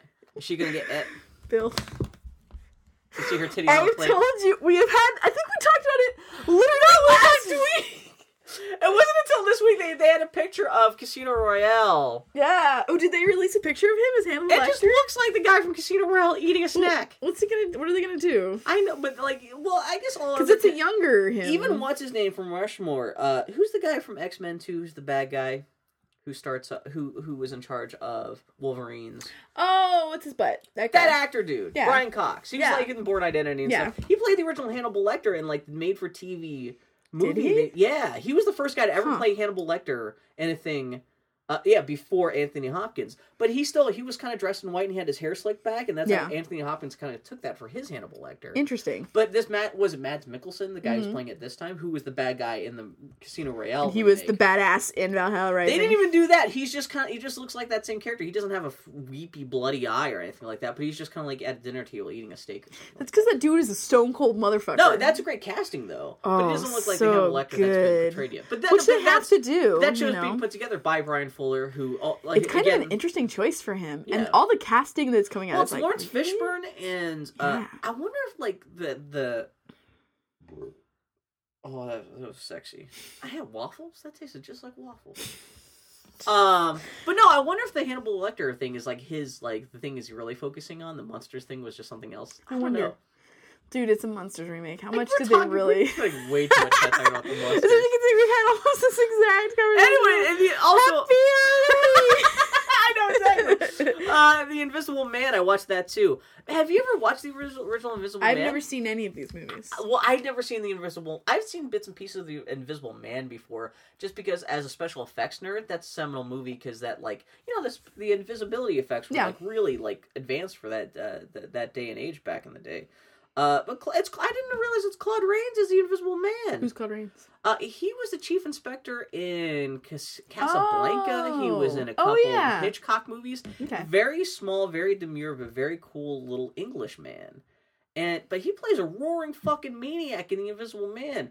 That character is fucked up. He's crazy. Oh, What's his name? Griffin? Yeah, no. Griffin. Wait, you never saw that before? Did you read the book? I've read the book. No, but it's exactly the same plot as the book. The book is actually really good. This is the book is really good. Of all these Universal horror movies I've watched, this is the most fucked up because the monster is more of a normal guy who just goes insane. Well, the question is, it's like you're a normal person and you get this power and it turns you into a moral asshole. Yeah, but it's also the funniest one because a lot of the movie is kind of like goofy, like, I'm just gonna be in a shirt that walks around and scares people. There's a one where he's running around, he's just a disembodied pair of pants and he's just chasing this lady down the road just singing, nuts in May, I gotta collect the nuts in May. And just like, it's just goofy and stupid, but like, Claude Rains is having such a great time playing this invisible dude that it's both simultaneously really creepy and hilarious at the same time. Yeah. Which, for that day and age, like, a lot of those movies aren't really creepy or funny in that kind of way, but it is kind of like, of all these Universal monster movies I've watched before, it feels the most modern. Yeah. Yeah, it's really cool. But yeah, like, looking at the synopsis of the plot of the original book, it really is almost exactly the same thing. The book is good. I know I've recommended a lot of bad books to you, but you should read The Invisible Man. It's not long. I didn't realize, I keep on thinking for some reason H.G. Wells was born earlier in the 19th century than he was. I keep on thinking he was an early to mid 19th century guy. I forgot he was born in late 19th century and he didn't die until after World War II was over. And so he saw this Invisible Man. And he, like, supposedly he dug it, except he didn't like the fact that they made Claude Rains too much of a lunatic. Yeah. Because I guess in his original book, he's more of kind of like an anarchist socialist guy. Yeah. And he uses his invisibility for the sake of, like, trying to fuck up the state. Yeah. Whereas in this, Claude Rains just goes crazy because the invisibility potion just makes your mind go nuts. Yeah. And so he's just like, he just creates these great speeches about, we're gonna murder people, we're gonna fuck up trains, and he fucks up trains! If you see this movie, you'll see the parts where Bill was laughing his ass off when he, like, when shit goes horribly wrong. Yeah. Did you just beep at me? My phone beeped because I'm really professional. Your pacemaker just Keep talking about movies, Bill. I would actually like to borrow that. Okay, this is what I was going to ask you want to borrow this? So I was going to ask this of you and also our listeners. My Halloween plans are just, I'm going to hang out at my house, give out candy. And I've decided I want to watch a movie. I've seen very few scary movies or seminal horror films. I just saw The Shining for the first time. So we're not going to finish talking about Invisible Man. I see. What you else get do you an want to important say? phone call. This is what I was starting to say, Bill, before we were going to phone call. Did we? Annie just Bill, what else do you have to say about The Invisible Man? Annie just got a phone call saying her pizza's going to be late, so she's angry. Bill, what else are you going to say about The Invisible Man? She got a pizza shaped like a giant bat that she's just going to throw at the first people who show up on her doorstep. Hey, Bill, what are you going to say about The Invisible Man? I was going to say it's interesting that it's funny that it hasn't been like, it's not more popular. It's The Invisible Man is not like the big creepy character. I wonder if it's scary because like the character hasn't been as lampooned to death as Dracula or Frankenstein. Yeah. That's all I wanted to say. Because he's a classic. That thing is a classic. Kind of classic, but like you don't like aside from the original movie, you can't think of any classic movies featuring the Invisible Man. I always think of him more prominent in my head because they use him a lot in Looney Tunes cartoons. Yeah. Well, also it's not the same character in League of Extraordinary Gentlemen, is it? I think it's a different guy who got the formula. Who stole the formula, right? Yeah, or something like that. I think that's in the book, though. I think his formula is stolen, and I think that's the climax of it because someone is found dead. Isn't he? Oh, he gets raped to death. That happens in the League of Extraordinary Gentlemen. That is book. The best. That book. Anyway, I'm kind of surprised there's not like a Universal horror Jekyll and Hyde movie. Oh, there isn't, for all those stories they were talking about. Yeah. Oh, well, I was talking about H.G. Wells before you got your phone call. Was so H.G. Wells, he actually saw this movie because he didn't die until World War II, and he really dug the movie, except for the fact that they made what's her name a little bit crazy. He really liked one of the. There's a lady who screams in the movie a lot. She's a little old lady. She's like, yeah. He really loved her. I can't remember what the hell my point was. What were you gonna talk about? We got totally discombobulated here. I'm sorry, y'all. I don't think I'm stressed and freaking out until something triggers me, and then I get all freaked out and jittery. Annie's got a sick relation, so she was kind of worried there might be a phone call about that. And anyway. Happy Halloween, everybody. All life is suffering until you die. Happy Halloween. Happy Halloween. So, Jesus. I've not seen a lot of scary movies, and I don't like scary movies. I don't like creepy movies. They're not my bag. Yeah. But I really enjoyed The Shining, and so I've decided that for Halloween, I'm gonna watch a scary movie. I'm probably gonna watch Alien, just because I'm in the mood for it. If you were to suggest a movie to watch on Halloween, what would you suggest? And also, this goes out to our listeners as well, at Boy Howdy Podcast. What suggest movie, to whom and for what purpose? To me. To you. Like I just said, I'm gonna watch a scary movie on Halloween. Which I just gave Andy the Blu-ray This for is what I was starting to say before we went back on your Invisible Man segue. Well, you got I gave you a movie. A movie other than that... What do you mean? What is a seminal horror film I should watch? One that I think you would enjoy, or one just that I a seminal think horror should film see? I should watch? Dawn of the Dead. Dawn of the Dead. Yeah, Bullshit. Dawn of the Dead. It's probably like Return of the Living Dead. No, but Dawn of the Dead. Yeah. If I had to make a blind suggestion to anybody. Yeah. I think I've seen Dawn of the Dead. That's this thing. But I know and like your taste better. Is Dawn of the Dead the one that's in Pittsburgh? Yeah, it's in the mall. I've seen that one. It's in the middle of a mall. I've seen that and one. And everyone, like, the blood is all Crayola poster paint blood, so it's not even that scary. The heads get blown off and bitten off and shit like that. But, or Orphanado. Well, I'm trying to think of movies that I think you would enjoy. That you've seen. I really love The Orphanage. I've made you watch all the ones I think you would enjoy. Yeah. Yeah. Watch me just rewatch The Orphanage. So when was the last time you saw Alien? I've only seen it once. Didn't we watch it over at Grant's place? Were you there for that? We were there because for I watched Aliens. I can't remember. I thought we had watched Aliens and Alien back to back. Yeah, I watched Aliens, and what's the last one? Do you need the Blu-ray for that? Because I got that too. I got it. I got the Blu-ray. What's the one where with the Blu-ray. baby? How do you say it like the Dracula? Alien Babel. Blu-ray. The Alien Babel? The Alien Baby. Are you having a stroke? Yes. Call it. I'm going home. Bill, just upload last year's Halloween podcast and see if anyone notices. Testosterone rush is fucking with your brain. No, not testosterone. Annie's been taking steroids, trying to bulk up a little bit. God, you do have weird little Grover arms. I don't want to say anything about it till now. What? I agree with the steroid program that you're taking. Grover arms? What does that mean? Wiggly and noodle-like? It's, yeah! Little sticks at the end? I'm just agreeing with your steroid program that you started abusing. It's better to have Grover arms than it has Grover legs. This is true. Because at least Grover arms, you can still get around. This is true. I used to know a cripple kid who had one Grover leg.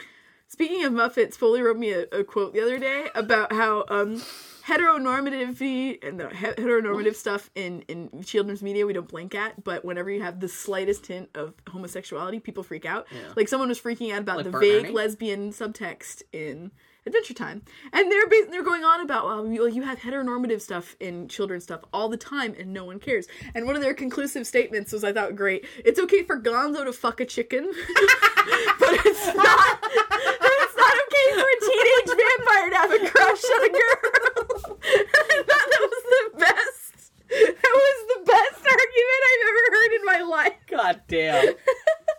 Speaking of Adventure Time, did you watch The Lich? No, that just downloaded. Both The Lich and Remember Me. I still have not seen a single episode from the season, but it just wrapped up. I'm still watching episode 3. I just watched the episode. What episode? I fell asleep watching. It was who makes the apple pies? Tree Trunks? Tree Trunks was a Tree Trunk episode. Oh, the apple thief. They stole my pop. They stole my apples. I fell asleep halfway through. I gotta keep. I watch an iPad in my bed before I fall asleep every night. I fall asleep very quickly. 15 minutes. I know. Seriously, to watch 2 whole seasons of Adventure Time is about a 2-hour commitment. I shouldn't be complaining about that. You got some good shit. We talked about. I remember you. Talked about. I remember you last week. Yeah. The Lich is great, just because I just love how they just fuck around on Adventure Time. Is this a prequel to the comic? Because the Lich is this the first? No, this is not the Lich first time the Lich showed up in the show. He has showed up before, wasn't he? With Billy. Billy the Grand Warrior? Have you not hit this? Oh, maybe I not missed that. Oh, Bill. Because the Lich shows up in the comic, and he does. Yeah, briefly. Didn't he? Wasn't he one? He is the big bad of the Adventure Time universe. Didn't he explode Princess Bubblegum or something like that? I thought he was partially the reason why she ends up reverting younger, or something like that. I think so.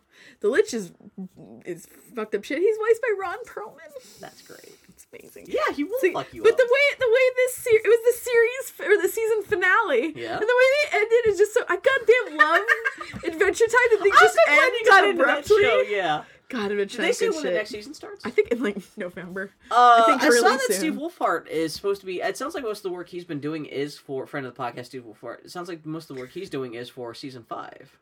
I saw something on Tumblr was like Penn Ward made a post about like, okay, this is our season finale.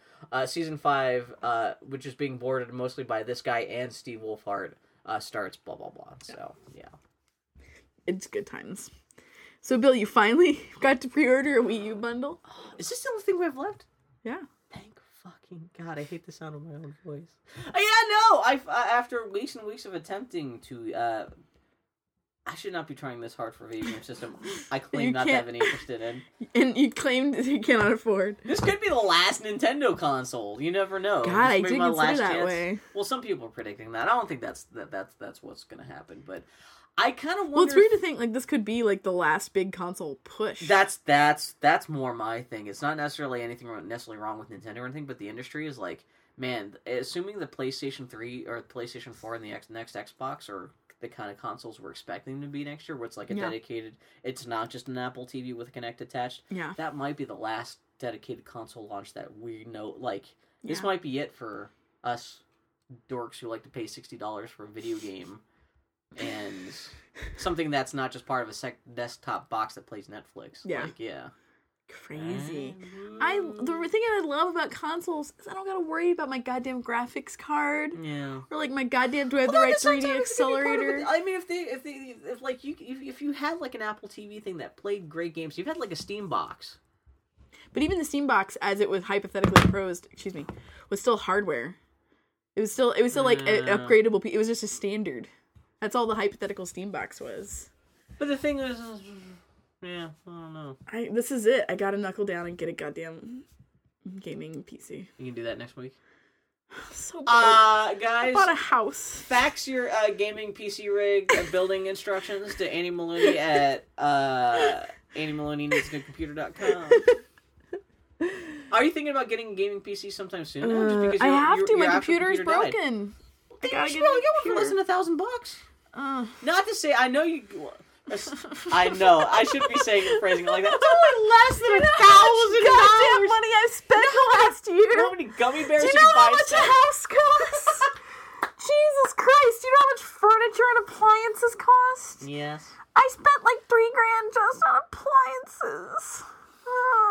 This is the best appliance. I don't want to spend any money again for the rest of my life. So you for Halloween, you and Foley are just getting each other like. I'm gonna I'm gonna dress like a cartoon wallet. That when you open it, it's Are you buying Assassin's Creed next week? Yes. Okay. Yes. Are you getting the big edition, or are you just getting the plain edition?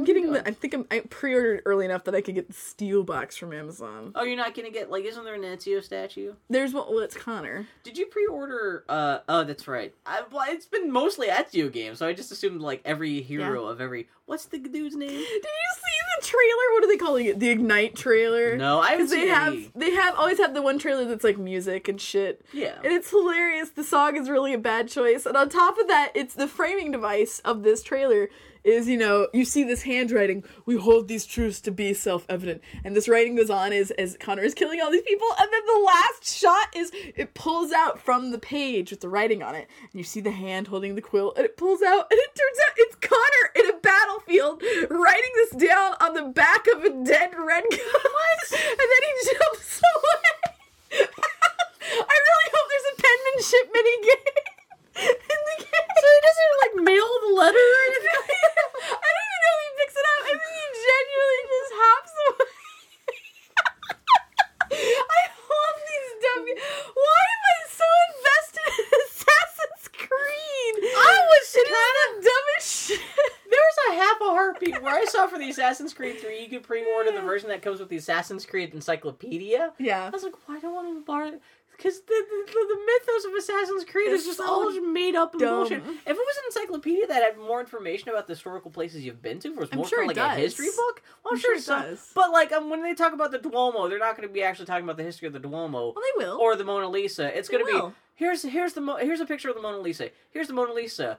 In 1492, this Mona Lisa hid a cannon that Ezio used to blow up the Jews. Or something like that, where it's going to be framed through the thing. Who was Ezio fighting? The Templars. Oh, they're all fighting the Templars. Just because he succeeded in killing all the Templars, it's okay, and there's no one to complain about this Templar hatred we got going on these days. Oh, Bill. Where's the Templar homeland? If I want to convert to be a Templar, where do I go to? I'm really uncomfortable. Where's the you're building? Not racist. Where does the first Assassin's Creed take place? Jerusalem, Bill. No, the fucking building, the future building with the brain juice tank. Oh, the Abstergo building or whatever. That no specific city. Well, I can't go there. No, it doesn't. It's not a specific city. Well, it may be in the later games. Technically, isn't that taking place like right now? Because isn't that like fall 2012? Yeah. It is now in the present. It is not the future anymore. So right now, the present parts of all the Assassin's Creed games, because like all the present stuff takes place over the course of like a day and a half. Yeah. Because it is like what's his name showing up to Abstergo. He spends like a day in the thing doing the Assassin's Creed thing, and then he spends the rest of it like in a car, and then they fly to Milan, and then they do the thing, and then he falls down, and then he shoots Lucy. Assassin's Creed. Oh, fuck. The greatest trick the devil ever pulled was getting us interested in Assassin's Creed. Exactly. Dear God. And you know what? I still hope against hope that shit will get better with Assassin's Creed. I don't think it ever get better than the Met. I'm kind of curious, now that like this 2012 end of the world shit, that I'm assuming this game had better have one hell of an end of like a big plot thing at the end of it. It can't be the other games where it's just kind of been what's stalling. weird is because the games have all been... They've been all ramping up towards this apocalypse. Yeah.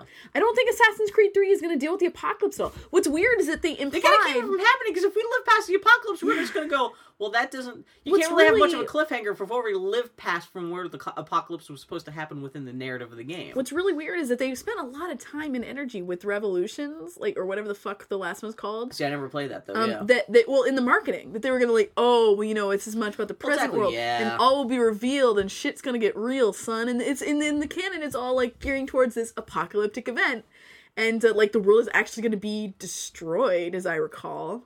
And so like... Is it because aliens are coming back? The aliens that seeded the planet or whatever the hell? I'm trying to remember. I think those aliens somehow prevented the destruction of the planet, and now that they're... Even when you think about,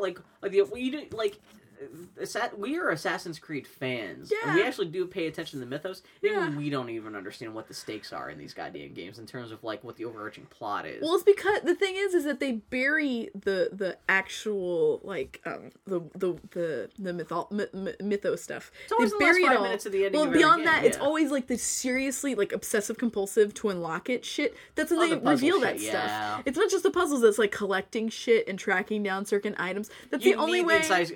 the encyclopedia to figure that shit out. It is possible to play the Assassin's Creed games without ever learning that stuff. Which that's what I do. Yeah. Like I'll learn this stuff, but then it falls out of my head because it doesn't make any sense, and I'm just like, ugh. And I get, so there's like two prongs to that. There's one, it's the reward for the really hardcore Assassin's Creed fan who really wants to learn more. But two, that means that it's a central part of your game, and there are all these people who never understand it. I mean, granted, people show up for Assassin's Creed not for the modern day elements. It's for the historical stuff. Yeah, exactly. And that's the only reason I care about that. this new game is because I want to run around like Boston and fucking Massachusetts and fucking England. I think a big part of the reason why they changed their marketing direction. Turkey Thanksgiving's coming up soon.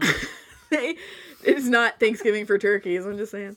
Where's it take place? Like Boston and Boston, I think in Philly Concord too. Concord and stuff like that. Anyway, I'm sorry, sorry. There's one city that it's not, and it's kind of weird that it's not because they couldn't. I can't remember why. It takes place in a pueblo, New Mexico, for no reason. Not a lot of stuff going on there. In my house. No, you were talking about the changing the focus. Well, in the marketing, they're not stressing like the sci-fi elements at all. No, like at all. Well, they never really have before. It's always been the historical stuff. Like I said, in the Revolution and everything, they kind of stressed it a little bit. And what's interesting is that this is their most pre-ordered, like, Assassin's Creed game ever. And it's double the pre-orders of the last Assassin's Creed game. Yeah. That doesn't mean a lot, because I don't think people were really that hyped for that last one. Well, see, that's the thing. It's like, and to be fair, I enjoyed the last Assassin's Creed game, but it felt more like an expansion pack than a new game. Well, they have, with this last Assassin's Creed game, before the apocalypse is supposed to happen, they have a chance to wrap up this whole stupid apocalypse in 2012 story. And they have a chance to reinvent the series if they want to. That would, in my perfect fantasy world, they can still have the sci-fi framing, but make it less like Byzantine and complicated. Yeah. You still have in the future, like, you could still have Desmond and stuff like that, but just, like, get rid of that whole fucking plot, wrap that up, and just streamline all that shit. And so it really is just, you're not so worried about the overarching story, because the guy who invented the overarching story, he left the studio. Why even pretend anyone cares about the overarching sci-fi story? Because, I mean, it justifies why you're fighting the Templars in the past, but come up with a simpler, more interesting story than this overcomplicated bullshit about the fucking Mayans and the aliens that made us and all this shit. Like, I don't know. But yeah, you're probably right. They're probably not going to wrap everything up, and it's just going to be another big tease for the next Assassin's Creed. That's how these work. In my perfect fantasy world, they hand over, like, the Assassin... This would never happen. This would only happen after the Assassin's Creed franchise crashed and burned, and, like, 5 years happened, and enough, like, sentiment or whatever built up. But I would love for them to hand the property to just, like, a small little company. Like a scrappy little indie team who could, like, come up with something cool and different. Telltale. What you do. God! No. What you do. What you do. Here's my pitch. Here's my pitch. I got to email Telltale as soon as it's done. Telltale melds Assassin's Creed with Back to the Future. Where you're playing all of Marty McFly's descendants. Not his descendants, his ancestors. Antecedents. And it's just him just fighting Biff through history for like the next 6 games. Of like, and it's not like really fighting. It's just like, you know, like you have to find the clock behind the wall, and just the mini games. But yeah, if you had Back to the Future Assassin's Creed, that'd be fantastic. Oh my god, I gotta write that down. And what else did you do this week? I didn't do anything. Is that it? What else? What else? Oh yeah, so I did put down Wii U pre-order. Oh yeah, that's how we start talking about this. Walmart this week. Wait, hold on. I gotta write down Assassin's Creed Back to the Future. Here, Bill, I'll write it down for you. Talk about Wii U. Talk about Wii U, Bill. I'm coming. Okay, so I've been trying to find a place to pre-order the Wii U for a long time. Usually I would just go to Amazon and put down a pre-order. For some reason, Amazon, for the last year and a half, has stopped selling, first-hand at least, through its own warehouse, Nintendo hardware. There was some kind of kerfuffle, like last summer, not too long after the original 3DS debuted, where I guess people were complaining about the screen on the 3DS getting scratched when you closed the system. And so they're complaining to the people who had bought the 3DS through Amazon were complaining to Amazon about this happening. So Amazon actually pulled the 3DS off the website for a while to investigate what was going on. And something happened after that where Nintendo, Amazon never started, like, they never resumed selling the 3DS proper again through its own channel. You could buy it through third parties on Amazon.com, but Amazon itself does not sell 3DSs anymore as of that event. I wonder if Nintendo was like, what are you doing? Something happened behind the scenes, and so so Amazon, as a result of what the hell happened, they've never sold the 3DS XL firsthand, and it looks like they're not going to be selling the Wii U. So you can't really pre-order the Wii U unless you want to get gouged by a third-party vendor for to spend like $500, $600 to get a Wii U on Amazon. And which Amazon is my default place where I buy video games these days. That's the only reason why I care so much about Amazon, because I've got Amazon Prime. It's really cheap shipping and instant. You get day one delivery and that stuff. So, but all other websites, they've gotten very tiny allotments of the Wii U for pre-order. But Amazon just a couple days ago, they were up. They had pre-orders for bundles, which kind of sucked because. In order to get the bundle, the good Wii U that everyone wants, the deluxe edition that comes with like Nintendo Land, it's like $350. This bundle they have is for $450. But you get the $350 bundle plus you get a game. Oh yeah. You can choose whichever game. You can get Assassin's Creed or whatever the hell you want. I chose the new Super Mario Brothers game. But the one thing they make you choke, the one thing they make you eat in order to do this pre-order is you have to choose a crappy third-party controller. Like a Pro controller, and there's this one where it's designed to look like an old Super Nintendo controller melded into this like Xbox 360 controller thing. Oh, that's weird. And you have to eat that for an extra $40. But I figure, hey, if that's what gives me a Wii U. I like that you would rather pay more to get it on Amazon than to get it anywhere else. Like, why would you not? No, I pre-ordered this on Walmart. Oh, on Walmart. Yeah, Walmart. Yeah, I could still get the system by itself for like $600 on Amazon from a third-party vendor. Walmart, I retract my sass. Walmart's selling it directly, but you have to get a. I think the pre-orders already got all used up already, but. Well, congratulations, Bill, on the grand saga of you attempting to pre-buy a Wii U has finally come to an end.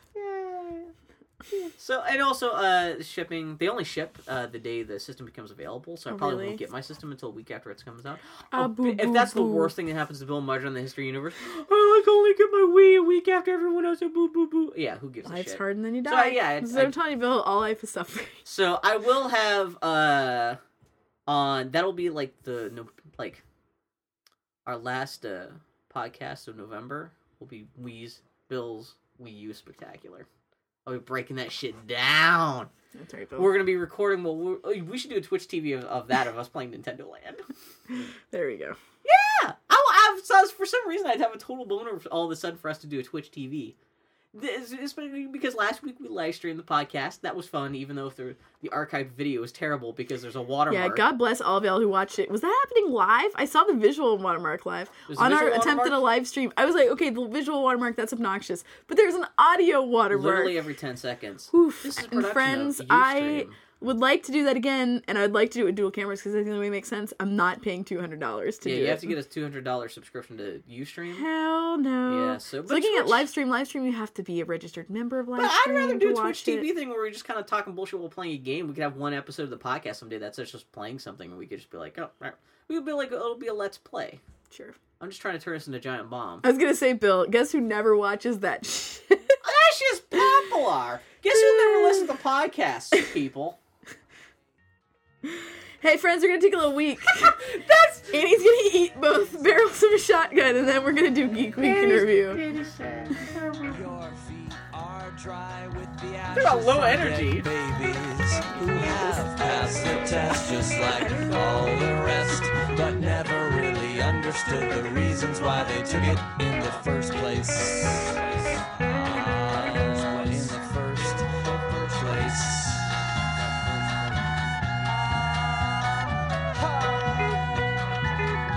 Okay, we're back. We're going to be talking about Dishonored. We both beat Dishonored this week. We're going to be talking about that after the Geek Week in News and Review. So y'all who want to go unspoiled can go unspoiled. Like Grumpy Turtle, all three people out there have bought and not beaten Dishonored yet. Just wait until, the end of the podcast. Remind us, because we will end the podcast and totally forget about it. The people who exist in that Venn diagram of people who own Dishonored or want to have not played it and listening to the Boy Howdy podcast. Again, if you don't like video games, this whole podcast has been... Friends, it's time for the Geek Week in Review. The part where Annie reads Bill's notes and sometimes wants to die. Telltale's Walking Dead game is getting a great retail/special edition release later this winter, with all 5 episodes on disc with a 1,000-page collection of the comic series' first 48 issues for $70. That's not bad. That's a goddamn hell of a bargain. Comic? Yes, I enjoyed the comic. I read the first couple issues. I was not wildly impressed, but I didn't hate it or anything. It just didn't grab me for some reason. I read it until issue 30. I read it from the first issue on because I really liked Tony Moore's art. He was the artist on the first volume, and then they dumped him, and it was a series of artists pretending to be Tony Moore. Really? And it just kind of is like, eh.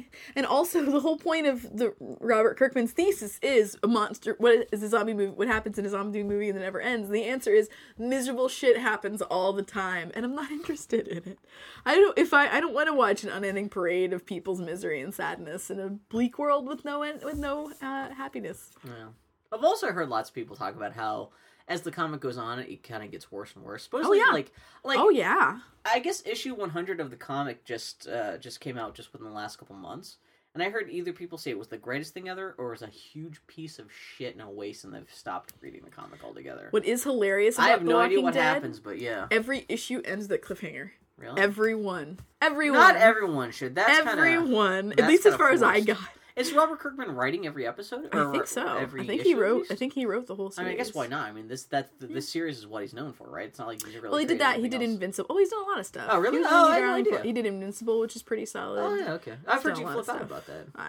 But yeah, no. This Walking Dead combo. That's great to have the game. Which, you can buy the game for $25 because it's split into 5 episodes. Well, this is what Telltale's really smart at doing. They're really smart when they come out with these compilations. They always incentivize it in some other way. Although you could buy this. I think they do have this 1,000-page collection on Amazon for $36.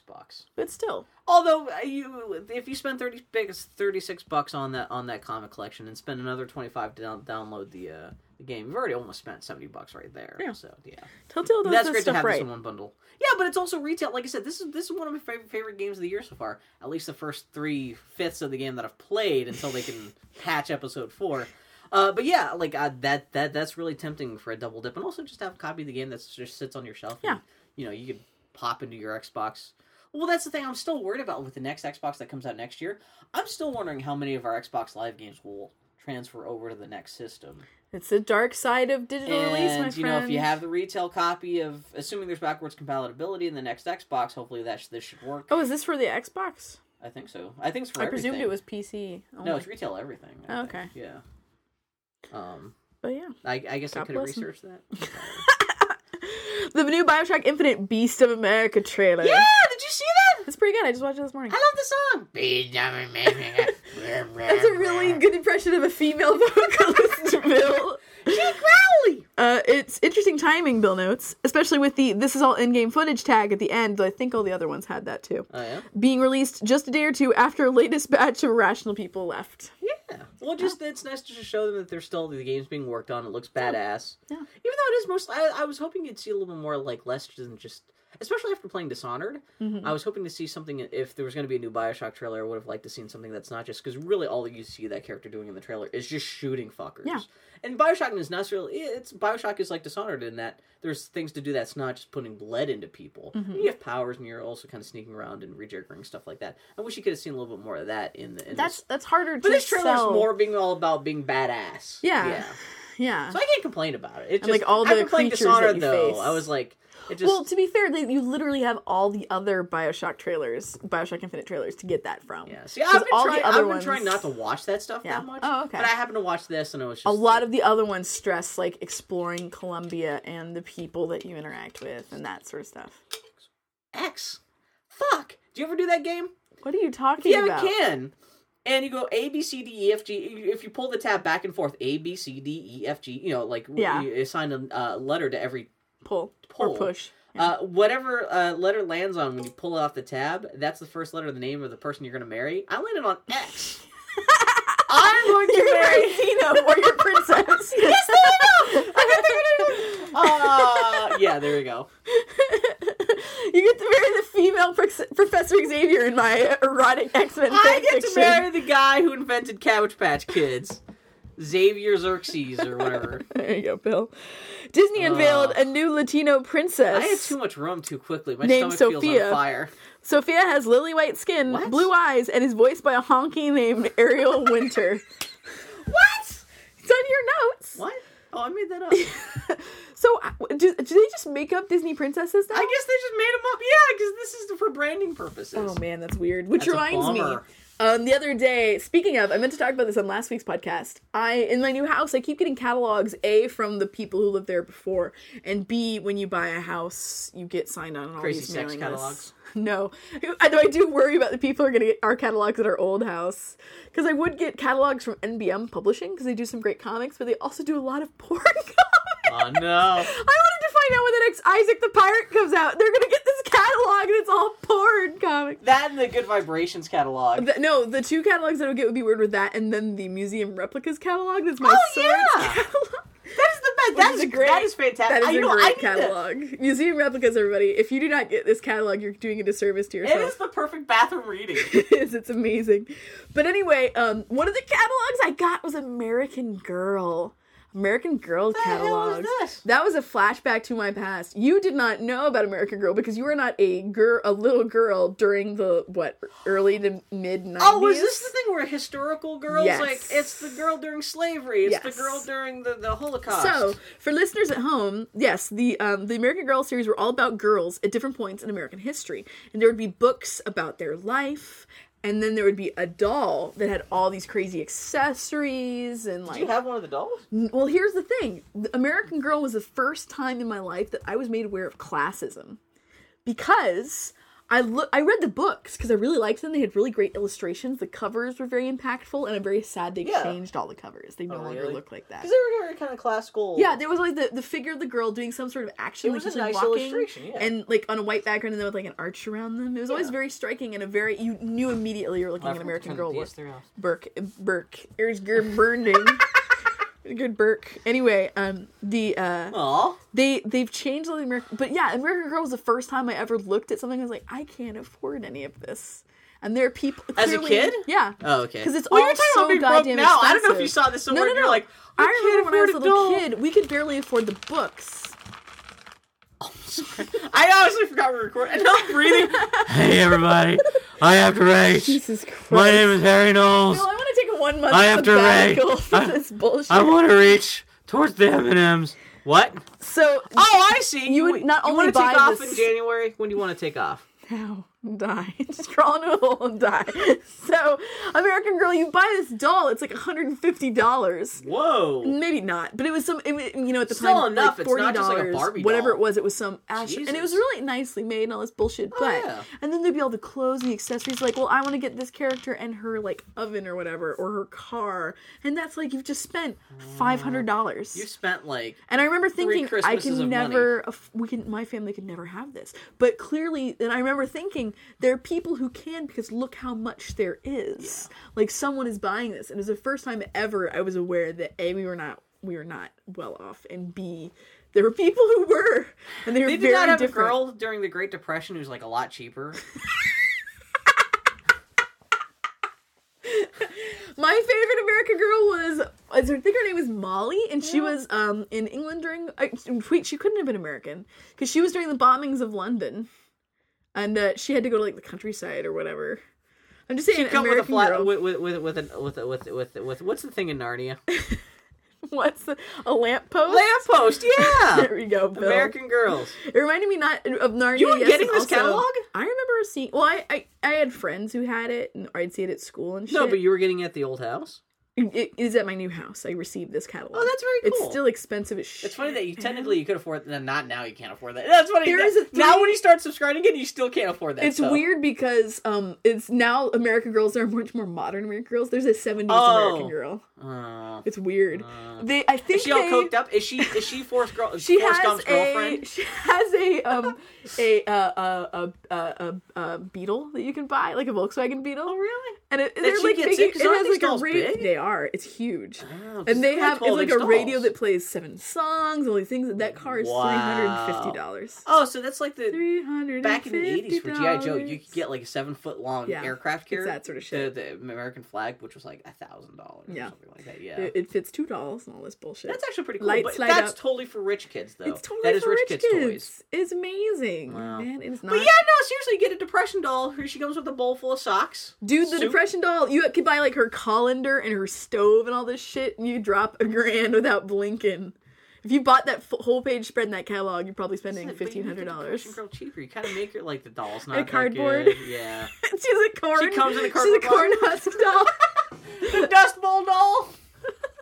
So, yeah, that's a doll of the lady with her kids for that famous photo, the haunted-looking lady. Yeah. I vaguely remember there being a Jewish girl who, during World War II. I thought there was, Am I not crazy? I think they discontinued the Jewish girl, because I could not find her in the catalog. There was a young Latina and a young African-American girl, as I recall. I was like, hey, look at these demographics. Yeah. Oh, that's super cute. I had no idea you were into the American Girls. Well, I liked the book. Because it was about history. But I was frustrated because they were about girly girls. I'm like, I always felt like when I read To Kill a Mockingbird, I was like, yes, that makes sense to me. Sport makes sense. What's her name? They call her Sport. Don't they? What's the name? Scout. Ham. Oh, she dresses as a ham. Oh, that's a Halloween. That's a Halloween movie. Because she dresses as a ham. That is a Halloween movie. That's actually great. If you want to be, that's like that would be an amazing costume. That's actually, what Liz Lemon should dress up on 30 Rock for 1 year just to make reference. Like I'm a ham, and I fall over. Poor Foley. Speaking of literature references that no one gets, I got for Halloween this year I'm Boo Radley. I'm just staying in my house, not talking to anybody.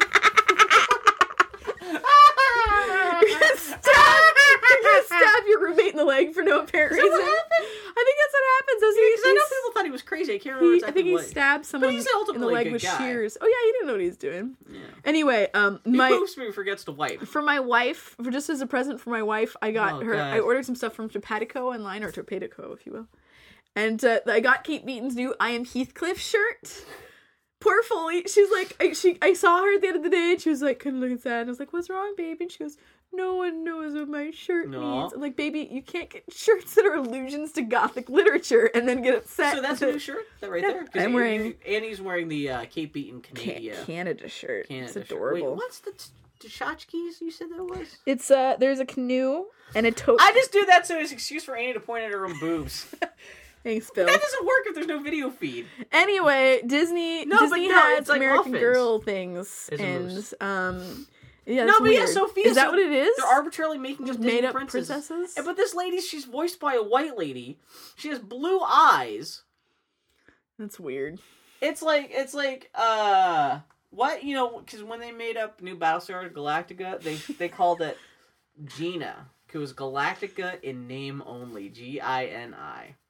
She is. What are you talking about? I genuinely don't know what you're talking about. No, they came up with New Battlestar Galactica. People, the fans of the original show, Wait, what? got upset. I don't understand. The New Battlestar Galactica show. Wait, what are you talking about? They were upset How because does this relate to the? because she is Latino in name only. Her name is Lena. Oh, are you saying that fans of the new Battlestar Galactica think that it is Battlestar Galactica in name only? Yeah, is that what you're no, fans of the old show, when they talk about the new show, they would refer to it as Gina. Gina. Oh, is this a thing? It's Galactica in name only. Oh. Supposed to have like message boards and stuff like that. So when referring, and so in a passive aggressive dick move, they named the producers of the new Battlestar Galactica. They named Trisha Helfer, one of her clone characters, Gina, as brr, fuck you, assholes. That's kind of awesome. No, actually. Gino, not Gina, because that's name only. Is named after what? Are you sure it wasn't Juno? Like, Juno. As in the god? I love that movie. What? We have the worst podcast in the world. Each week we come up with a new way for it to be worse. Man, my people in an old folks' home. Zynga! How you doing today? Zynga laid off a bunch of employees during Apple's unveiling of the new iPad. Speaking of Zynga, cold-blooded. What your question should not be like, okay, after my mom gets done playing Zynga games, what does she do next? It's like, when my mom gets laid off from Zynga, where does she work next? Send applications to theboyhowdypodcast.com. But yeah, no, they fired 100 people, closed like 3 studios. Oh, I think closer to 200. It was a lot of people. They give them 2 hours notice. Exactly. So it was that like shit was literally blown during over. Yeah. during the conference. So it would all be done and blown over by the time like all the kerfuffle over the conference was over. Yeah. Man, and explicitly to bury it in the news cycle. And then Zynga's been all like trying to, for the longest time, been like, oh yeah, we're doing fine. We're not trying to do any kind of PR spin, damage control, or anything like that. They do a dick move like this. Yeah. Yeah, fuck a boatload of Zynga. Zynga, man. Man, fuck Draw with Friends. What's it called? What's the drawing I think game? that's what they renamed it. Did they call it some shit like that? Man, fuck those games. We have nothing interesting to say other than they said focus. My heart goes out to all those folks, man. But you didn't watch the thing? You were at work when they said news conference? When they said, "Hey, here's Apple, here's the iPad 4," and everyone shit a brick at the speed of light. So why are people freaked out about the iPad 4? Because iPad 3 came out just less than 6 months ago. Yeah. They came out with an iPad 4. It's called Apple. Apple only does shit usually yearly and not on a 6-month basis. I'm not at all. I'm wondering if they're because I can't imagine they're going to start debuting, like, putting out new versions of hardware every 6 months from now on for things. I'm sure they wanted to start. Well, the reason why is that if they had announced an iPad mini, then the people would be like, well, what, is this replacing the iPad? And like, no, here's another iPad. Well, also, I think, like, anytime, like, different Apple products tend to get refreshed at different times of year. Just because, like, you know, like, iPhones tend to be right before the new fall college semester starts. So supposedly they do that on purpose to try to get college kids to buy a new iPhone. It's like, oh, it's a new time of year. This is when it's going to be cool. Everyone wants a new iPhone.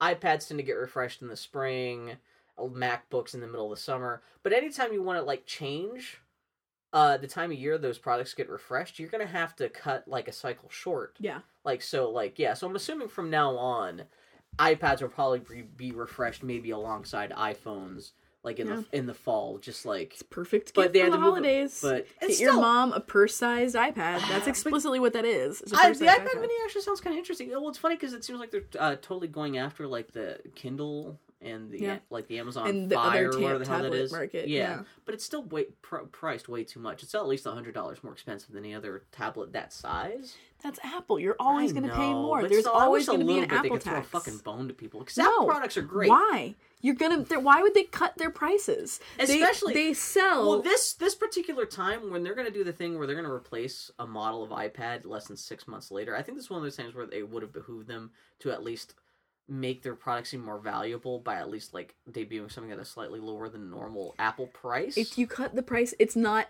a budget product. It is a luxury product. Yeah. And that's part of what Apple is. You don't, it's like my wife who's like, I don't want to get, like, because we're looking at smartphones, and like an Android would be so much cheaper. I can literally go get an Android for free. Like it's a piece of shit. Well, the Android, it's you know what you're getting. Terrible, yeah. And then it's the hardware is locked down, so who knows what you're getting, and then but it's like, and even beyond that, my wife's like, but then we don't have this iPhone that connects with all of our other. That's products. the other thing. Yeah, once you like start connecting to the Apple. They're Cloud all about home? drinking the Kool-Aid and then obsolescence. They know what they're doing. Oh no, I know what they're doing. They're gonna milk their $600 out of you. They were like, no, guys. why? Why would they do that? Literally, like why? Although, man, if I buy a new iPad, that might be the new iPad I get, the iPad 4. Fuck the iPad Mini. Fuck that shit. If I'm gonna spend money on an iPad, I'm gonna get a new iPad. Because I still have the original iPad 1. I've talked about this before on the podcast. Yeah, that thing. The only quote unquote the only things it's good for is bruising the web, punching the internet in the balls. For browsing the internet and watching video, but like using any apps, most apps have been optimized for like more powerful iPhones and iPads these days. Yeah. So yeah, nothing runs on my fucking old iPad. So, but to be fair, we have a new iPad and everything works on just fine. I don't use apps. I never use apps. Yeah, that's the other thing too. Yeah. I realistically, I'm not dying to buy a new iPad. It's just. It's just funny that like my original iPad, it's only like 2.5 years old. It's funny to think that they're up to an iPad 4 now, but the original iPad is only like less than 3 years old. Yeah. And it's funny how like that really has just been half the functionality in that thing has been usurped, has gotten destroyed just because the apps just don't run on that thing anymore. Yeah. So they want you to buy a new one. And it makes sense. If you're a developer, are you gonna optimize with the new and fancy, or? I mean, part of it is, I'm sure Apple's not really crying too many tears at making their own products obsolete so quickly to justify, built-in obsolescence. At the same time, it's still like, man, 3 years though. You hope when you spend like $500 on a product, it'll not that it like breaks after 3 years, but you hope at least like it'll be supported for longer than that. Yeah. Yeah, it doesn't seem terribly sustainable in the current market. Saying, but it's like it's only Apple can get away with this. Yeah. I don't know why. There's going to be a day of reckoning to come for Apple eventually, where but people are going to get tired. I keep buying the products. You and I are literally the poor people who should not be buying Apple, and we keep doing it. We're talking about Apple really is the best for the money you get. We can't afford to eat, but it's the best. I can't afford the depression American Doll. But I really need a new computer, and it is killing me that I'm not going to just turn around and buy Apple is the American Dolls of computers, and we're buying all the $3,000 Volkswagen Beetles. I really need that colander, that $60 3-inch colander. Jesus Christ. Everything. And then we're all the other money that we aren't spending on computers, we're spending on video games. Yep. I'm talking about like the brand new Xbox I just bought like 3 months ago. We are literally part of the problem. We are literally part of the problem, Bill. No, this is why 9/11 happened, is me and you. Pretty much, actually. Fat white people in a basement going, I don't have enough money, but the Wii U's coming, and I can't afford a new computer, but I think that, yeah, exactly. The world is dark and full of terror, so I better play some more Dishonored. There's come out that DLC real soon. Pulp Fiction and Reservoir Dogs will be released as a one-night double feature on December 6th to celebrate the 20th anniversary of Tarantino's career. Yeah, you have any interest in going to see that? It's at the first run theaters. I have only seen Pulp Fiction the once, and I've never seen Reservoir Dogs. I'm assuming the theater's going to be full of aging hipsters. I can't imagine watching 2 Tarantino movies in a row. They're both pretty long movies, too. Yeah, I enjoy Tarantino movies. He's problematic, but I find him more enjoyable than not. But that is a lot of goddamn Tarantino sandwich to eat. That's a 4 or 5 hour commitment. Yeah. Yeah. It's like so normally you eat a 6 foot long, or it should be a 6-inch long sandwich, right? And like Tarantino at his best is still a 12-inch sandwich. Like, no. Let's have 2 12-inch sandwiches. No. Yeah. No. This is a recipe for movie suicide right here. Exactly. Yeah, that's cool. I'm doing it. Although, like, It's half awesome. as often as not, the like local movie houses and stuff will do their own Tarantino double features and stuff like that. This is just funny because it's first run theaters doing this for a single night. It's that Fathom event shit where it's the same people who did like you watch when Star Trek: The Next Generation came out on Blu-ray earlier this year. You could go see the episode in the theater, that kind of shit. I think all that shit is cool, and every time I see one of them advertised, I want to go do it. Go see the opera at the movie theater. Yeah, or like they did a screening like Singing in the Rain, and they did Lawrence of Arabia, and all this bullshit like Chinatown. I'm like, I should go see those. Oh man, I'm so excited! I actually was so excited about the Singing in the Rain, I audibly went, "No way!" in the theater, totally and a woman in front of me turned around and she said, "I want to be friends with you." Then we watched the movie. What movie was that? Haywire? Oh, I can't remember what goddamn movie it was. But anyway, yeah, and I never go see him. God bless him. Keep on fighting. You got him on the video. It's not Denny's is featuring Hobbit-themed meals. This guy, when I first put this in the show notes, like, I was like, it didn't turn into the big internet thing that was one of the biggest geek news bits on the internet this week. But they're not advertising second breakfast. That may be too niche a joke. But that's the whole point of the Hobbits. They have first and second breakfast. I like, is it some of the food scaled larger so you feel like a hobbit? Wasn't that part of the marketing for it? That would be too awesome and make too much sense. No, it really is just like, here's Gandalf's egg scramble. Oh, they do have Radagast the Browns.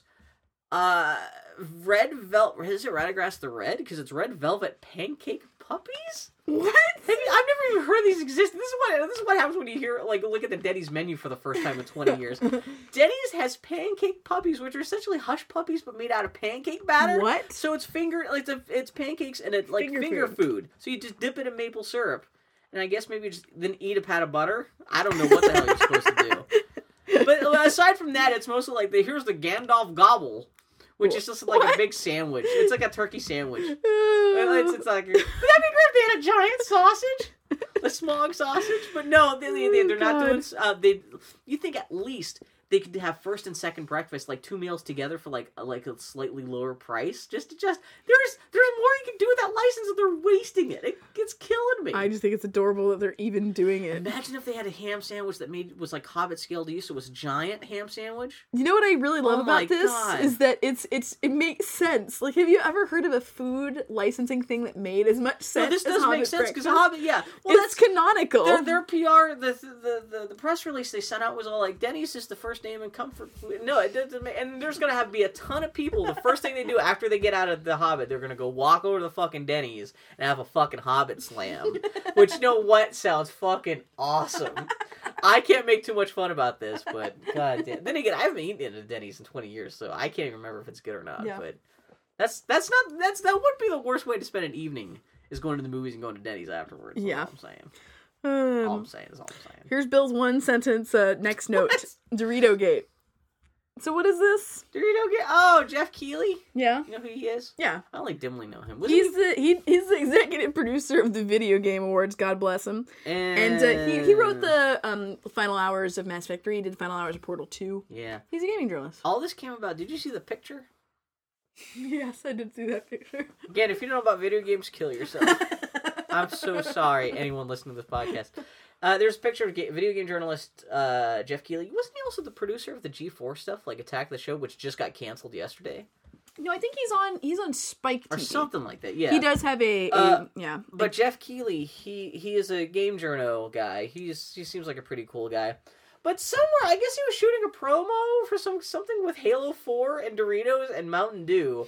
And so someone took a video still from this promo of him just standing next to this, like, he's sitting on the stool, looking depressed as hell, just kind of like eyes half lit. He looks like Leland, our friend Leland, if anything like that. Kind of like a sandwich between a giant Halo 4 Mountain Dew poster, a giant stack of Mountain Dew, and a bunch of Doritos, and it just looks like the saddest, most depressing, like, picture ever. And of course that got splashed over the internet, people just saying, oh, this is the state of games journalism. This journalist guy just like stuck in this giant pile of bullshit snacks. And so that led off to a lot of talk this week on social media and blogs and stuff like that about the responsibility of games journalism. Yeah, how integrity. How much are they actual journalists versus they're just extended PR mouthpieces. Yeah. Which, that was fine. That's all it was for a couple days. Yeah. Until somebody at Eurogamer wrote a piece pretty much calling out a whole bunch of people on Twitter for being sycophants.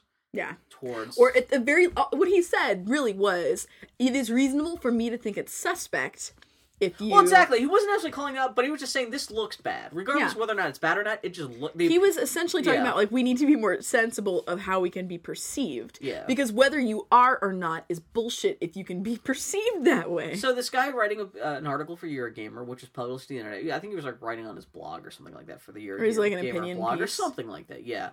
He specifically called out at least 2 or 3 different people, just saying these are people who are games journalists, but they've been using Twitter to, like... He was citing them as examples. There was this one lady who was trying to win a PlayStation 3 from, was it like from Square? Well, they were, so, no, there was a giveaway where you could win a PlayStation 3. I don't think it was from Square. But you tweet something and you retweeted a hashtag. One of the Twitter contests. And a couple of journalists entered. Yeah. And a few journalists won. I've never heard of these journalists, though, so I'm assuming they were, like, part of, like, Fartgate 2000 or something like that, yeah. But, yeah, so, and there is, and necessarily, you know, it does, there is a disconnect there. And, you know, maybe you shouldn't take free things from companies that have products that they want you to report on, regardless of what that company is. So, he did call out this one woman in particular because she had basically defended it. She's like, it's just, you know, someone else had said it's just Twitter. This is not me reporting. It's just a tweet. It's me using a hashtag. That's not the same. But this woman in particular was called out as being suspect because her background on her Twitter page was this big Tomb Raider thing, and she was tweeting about how pumped she is about Tomb Raider, and on her resume she had Square Enix listed as a current employer. Yeah. And all he said was, I am allowed to be suspicious. I am allowed, of course I'm going to be suspect of you in this context, if that's the context you present yourself with. And he got he was asked, it's not clear what happened. At first it looks like they were... Within a day or two, he resigned from Eurogamer. Yeah, and the article was edited, and UK has notoriously shitty libel laws, where if you basically get sniffed at in regards to libel, you can be in debt. You can be, like, here bankrupted. In the States, you can play a lot faster and looser. Oh, yeah. I mean, which, we're used to that here in America. Yeah. Which really makes the fact that the state of our journalism shit even that much more sadder. Yeah. At least over in the UK, you have the excuse where libel is such a big thing. Why, like, a lot of, like, the news outlets, their hands might be tied reporting some kinds of news and trying to bust people and stuff like that. Here in the States, you can kind of do whatever. Not do whatever you want, but at least you don't have to worry about libel suits. Yeah. But yeah, but this was Eurogamer. This is all whole UK kerfuffle. So this got extra complicated really quick. And of course, in editing it themselves and censoring themselves, it turned into a bigger thing than it ever would have been otherwise. Well, and then whatever news outlet that lady who got singled out works for, they were claiming that they never threatened legal action against Eurogamer. But then a whole bunch of sources behind the scenes claim that that's exactly what happened. That they had threatened legal counsel. Mm-hmm. And then it all became even more nauseating because a woman was involved. Jesus that turned into Christ. A thing? Of course it did. Are you kidding? If this were a male journalist, this whole argument would have been totally colored differently. She does come off the worst out of everybody in the situation. This is how I feel in this situation. You have clear-cut scenarios like What's Her Butt with women, the women in video game tropes Kickstarter, where she was clearly, like, she was just trying to have a conversation, and it turned into this gross sexist thing. In this case, this is this woman who's maybe ethically dubious and should be called out, and yet it all turns into what a bitch, what a cunt, what a fucking snatch. Has she even said anything about this? I don't... Because all I know is, she locked down her Twitter account. She got singled out, yeah, and supposedly her employer started making overtures at Eurogamer, which caused the editing, but no one knows if she actually had a say, like, she hasn't said anything about it, so no one knows exactly what happened behind the scenes. Well, dude, because she immediately got flooded with rape threats. People call her bitch. Yeah. People call her slut. Did you? And was her name? Who's the lady? Anita Sarkeesian. Yeah. Did you hear right now? She is going to go to jail because her due date for her Kickstarter project was October 2012. I saw people on Kickstarter like, I'm planning to sue, because people who I've seen people like around the internet say that like they donated $10, and so if they don't get their like the first episode of her series delivered by Halloween, that they're planning on suing that bitch. Yeah. And like doing this whole like, man, she must be in Tahiti with all our money now. When realistically, she should have just added 2 to 3 months of dealing with non-stop sexist bullshit at her door. To be fair, she's just doing web videos about thematic stuff. People do that for free.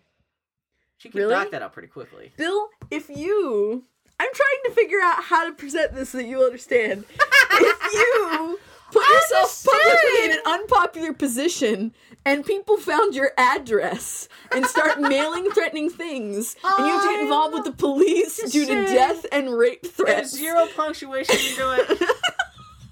It takes up a little bit of your time. That's true. I'm just going to throw that out there. Because I can guarantee you that she has spent, I would guess, conservatively, 75% of her time dealing with bullshit backlash. She is probably like hiding in a cave in Tibet. She probably filmed the first dozen episodes already. It just takes so long for the goat that she's tied the hard drive containing that footage to get from her cave that she's hiding in. Just dial up. You know how long it takes to upload? Just uploading the JPEG header for her website took half an hour, and then the guy that she's sharing the cave with picked up the phone to call his mom. So she had to start over. She's like, it's just done. I just want this out of the world. I can't show my face ever again. Oh my god. We're sorry to make fun of you, Anita Sarkeesian. Oh my god. Oh man. What are we talking about? I never want to be the little bit of crap I've had to deal with being a woman on the internet. She sounded like George Costanza's mom, is all I'm saying. Who played George Costanza's mom? I have no idea what you're talking about. That's my reference back to who is the Jewish lady on Jesus Christ. Parks and Recreation. I'm gonna keep talking. Oh my god. Minecraft ousted Call of Duty as the most played game on Xbox Live last week. Yeah, I can't believe that happened. That's nuts. Impressive, dude. Well, Minecraft just put out an update that kind of like it's funny because they're like a year behind, and every update just like makes the game to what it was a year ago on the PC. Yeah. And so that's what they just did. And it's funny because like then just like 2 days later, real Minecraft on the PC just updated to even more where there's like Halloween shit. And, yeah. Minecraft in the 360 is never going to catch up. But yeah, no, it's funny. I was actually playing some last night. It's a good time. But yeah, defeated Call of Duty. That's impressive. Xbox Live pretty much exists to be a Call of Duty machine right now. So that's pretty impressive. Minecraft God bless them, dudes. God bless. Because how many people... Because like there's not that like... I don't know. Well, they did for the Xbox version. They did add a creative mode, which you can fly around and build things, and there's no combat. You don't have to worry about surviving or anything like that. I guess, and if you can do that together with people, I could see why that would draw a lot of people into playing Minecraft all together suddenly at once. Totally. Man, I still can't believe I bought that for you, and then you deleted it. I deleted it. I don't like it, dude. I understand. I just wanted to play for 5 minutes with you online real quick. Nope. Just to. That's the only reason I was so excited about it even being announced. Just not that I think I could make you like it, but the fact that I just make you play it with me for 5 minutes online and that never even happened. I can re-download it, Bill. That's what you're getting for Christmas. That's not my ultimate heartbreak. Christmas morning, you're getting 5 minutes of Minecraft.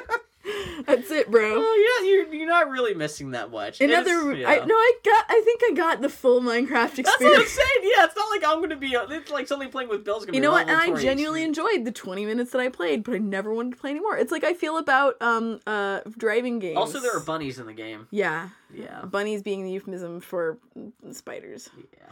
Yeah. Fuck it. Arnold Schwarzenegger is going to try and star in another Conan movie. I didn't see any of the details about this. This will be unrelated to the Conan reboot with Jason Momoa that came out a couple years ago. This will be about old man Conan. Which makes that'd be actually kind of cool because like doesn't Conan get old in the comics? Isn't there like Conan comics about like old? Although like I think in the books there is. He's gonna be wearing a lot of like thick shirts though. Have you seen the pictures like old like Arnold? Like he's got like weird wrinkly stomach paunch now. He's not gotten fat, but like. he's getting older, and so his skin is sliding off his bones. Yeah. And so he can't do the big rip like, I've got my shirt on. Oh. Yeah. Well, you know what? In your old man, maybe just don't do that anymore. But I would love to see old grizzled Conan fucking people up. That could be great. But it's Arnold Schwarzenegger. Yeah, and also these days you couldn't make it as fucked up and bloody as violent as you could make the Conan movies back in the day. Yeah. So it's gonna be the Die Hard Another Day of Conan movies, where it's gonna be Conan and his super hot young badass son fighting bad guys, so they can like try to reboot the franchise again, and so like. I would love what is his name?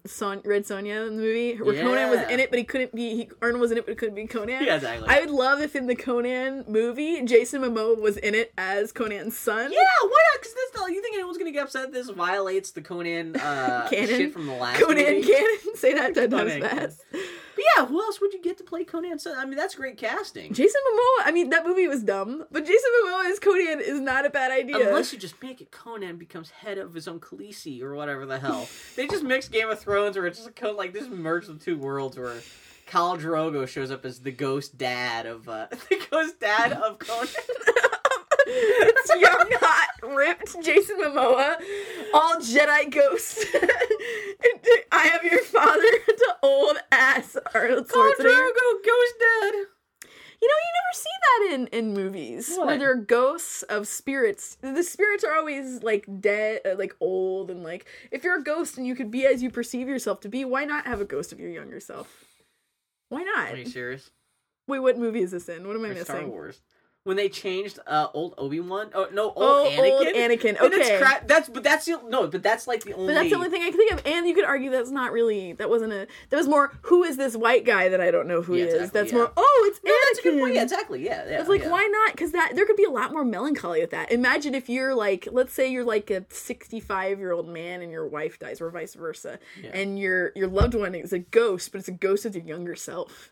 How much more fucked up would that be? How much more of a torment would that be? That not only is this person trapped in a mortal plane, but it's this old version of themselves that you never saw again. And it's not the person that you necessarily loved when they died. Yeah, that's a good point, too. That would be way more goddamn melancholy. Or it's the opposite. Young, sexy ghost keeps on stripping for you. Is it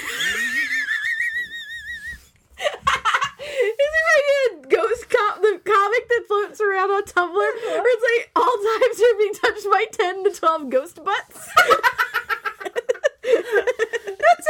That sounds like an Adventure Time episode right there.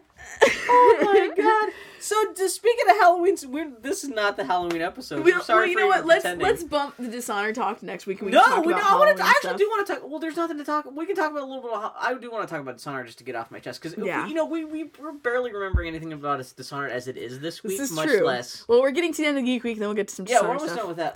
The dude who makes X-Man's Last Stand has left the sequel. X-Man's The Future's All Fucked Up. And so Bryan Singer, the guy who directed the good X-Mons movie, may be brought in to direct X-Mints.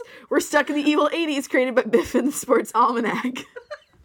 Does that make any English sense whatsoever? So Bryan Singer's coming in for the next... The guy who directed... What's the last X-Men movie? I think what was it called? It was First Class? First Class. So they don't want to call the one Second Class. I was going to say, it's not Last Stand, because that stands No, it's X-Men. I think it's Days of Future Past, which I've never read the comics, but it's in the 80s. Yeah. Where... Wolverine, Kitty Pryde in the brick wall with all the wanted posters. Yeah, exactly. And so this is the movie version of that. I guess the director who directed the last one, the last good X-Men movie, the First Class. Wasn't it Matthew Vaughn? Who else? What else did he direct? Was he Layer Cake? Yeah. He was the protege of Guy Ritchie. And he did Layer Cake. Hopefully that just means he found a cool Kick-Ass. project to do. Yeah. He did. I think he's working on Kick-Ass too. I wonder if that's why he can't work on X-Men. But yeah, supposedly he can't do the next X-Men movie. So yeah, it sounds like they might bring in... Because Bryan Singer is still producing all these movies. Yeah. So it sounds like Bryan Singer might just go... Unless he's working on something right now, he could just say, well, we need a director. I'm the best director of these X-Men movies. I'll just come in and do it. Did Bryan Singer do that Spider-Man or Superman reboot? Was that Bryan Singer? The new one? Yeah. Oh yeah, the one that everyone hated. Yeah. Yeah, gay Superman. Super gay. That was a pretty bad movie. It wasn't abjectly like offensively terrible. It just really just it was half an hour too long and nothing really interesting happened. Yeah, it's hard to do Superman to a modern audience. I think. Yeah, you know, God bless him. Anyway, Winrich Colby, did I say that right? Yeah, I think so. Yeah, director of over 50 episodes of Star Trek: The Next Generation, DS9, Voyager, and Enterprise, died of cancer this week. Supposedly, says Bill, he was stupping Captain Janeway back in the way. This is the first time I heard about this. Let's remember him as he lived with his cock deep in Captain Janeway. There's vagina in that nebula. That's a Dylan joke. Dylan's listening to this. She's going to be the only person to get that joke. But yeah, no, he was the most prolific Star Trek director, I guess. He directed... I was going to say, he did all of those? That's a fucking... Yeah, he directed for every series except for the original one. He directed, like, the last episodes for, I think, for almost all those series. Yeah. Yeah, like, it sounds like he was really loved by the cast and crew. Like, everyone had, like, he was, like, a universally loved guy. Yeah, just the fact that, like, yeah, he directed, like, a lot of Star Trek. I like Star Trek. There's not much other to say. Did he direct a lot of good Star Trek? Yeah, no, he was a good director. Like, you never watched an episode I mean, if you don't like Star Trek, there's nothing he's doing that's going to make you go, oh yeah, there's some Guy Ritchie shit here. He put the camera on the ground, and then he had the person come in and say the lines. And then he said, look at the bumpy forehead, you're an alien. I don't think it was that hard to direct Star Trek. Just say, they put the words down on paper. Oh, but yeah, so he died. But yeah, I had no idea that supposedly he was married and Captain Janeway was married, but I guess they were having an affair back in the day. They were stopping. I feel bad for her because she got chubby and then her boyfriend died. Captain Janeway. Have you seen... You don't care about Star Trek. No. She's the only captain who got, like... Well, Shatner got fat, but she got chubby. But she's a relatively recent captain, and also she's a woman, so a lot of the nerds love to make fun of her. She got chubby. Whereas, like, Patrick Stewart is, like, ripped still. Patrick Stewart is, like, a monster. So, like, at conventions where she shows up next to Patrick Stewart, and Patrick Stewart looks like he's, like, fucking 24. Or he's fucking 24-year-old. And Captain Janeway looks like a little fat little secretary lady. Everyone's like, oh, there's only one Enterprise with a gym on it, I guess. Brr, brr, brr. That joke is bad, but it's funny. What I like about that joke is that it's just about her size and not being a woman, so I guess I'll take it. I know, that's the thing, yeah. I guess. I guess that's better. At least it's blind to sexism, but it's still way too fucked up. Kotaku I didn't get to read all this article. Kotaku had an expose on what went wrong with Silicon Knights' X-Men game last year and how the company was abusing its relationship with Activision to pour Activision money into the development of a demo for Eternal Darkness 2. I didn't know that was the crux this of the article. Man, it's something... I wonder if these guys, knowing that Polygon was going to launch soon, lit a fire underneath Kotaku's ass this week, because they had this expose on... What went wrong with Silicon Knights? I think they did another expose on the Dorito Gate thing. Yeah. They had actually a lot of great actual articles this week, which is actually like people investigating shit. Yeah. And not just like not just typical Kotaku, oh, here's Cake of the Week stuff. Yeah. But yeah, so do you know anything? Do you care about Dennis Dyack or Silicon Knights or anything like that? Didn't they do Too Human as well? Yeah, they did Too Human. And Too Human pretty much cratered totally the studio. Tanked. Yeah. Yeah, and then Dennis Dyack went on this rampage, like on message boards and on podcasts, just ranting at people about how stupid they were for not liking Too Human. Yeah. And this article, Kotaku's article, I guess this person's been working on this article for the better part of the last 2 years, where I guess, this X-Men game came out last year. I think it was just downloadable only. No, it was a retail release. Was it a retail release? It just talks about how Dennis Dyack really is just a crazy person. Yeah. From all accounts, like he's come off. He's one of the few game developers who have ever been banned from NeoGAF for trolling. What? Because when Too Human came out, well, a couple weeks before Too Human came out, he kept on going to NeoGAF and stirring up fights about Too Human. Yeah. Like, oh, who's with me or who's against me? Who's for Too Human? Who's not? And all this crazy shit. Yeah. And even the NeoGAF mods, they said anyone who just shows up on the boards just to start a fight, not actually have a conversation, we're gonna ban. And they banned Dennis Dyack. Wow. For him being a crazy person. And yeah, he went on on podcasts with a binder full of printed rants that he would just read on podcasts. Wow. About how people are stupid for not liking Too Human, and he just went out of his mind. And yeah, this expose just talks about how so he the last good game. Everyone agrees the last good game Silicon Knights has made was Eternal Darkness for the GameCube a decade ago. Yeah. And so everyone wants them to make Eternal Darkness 2.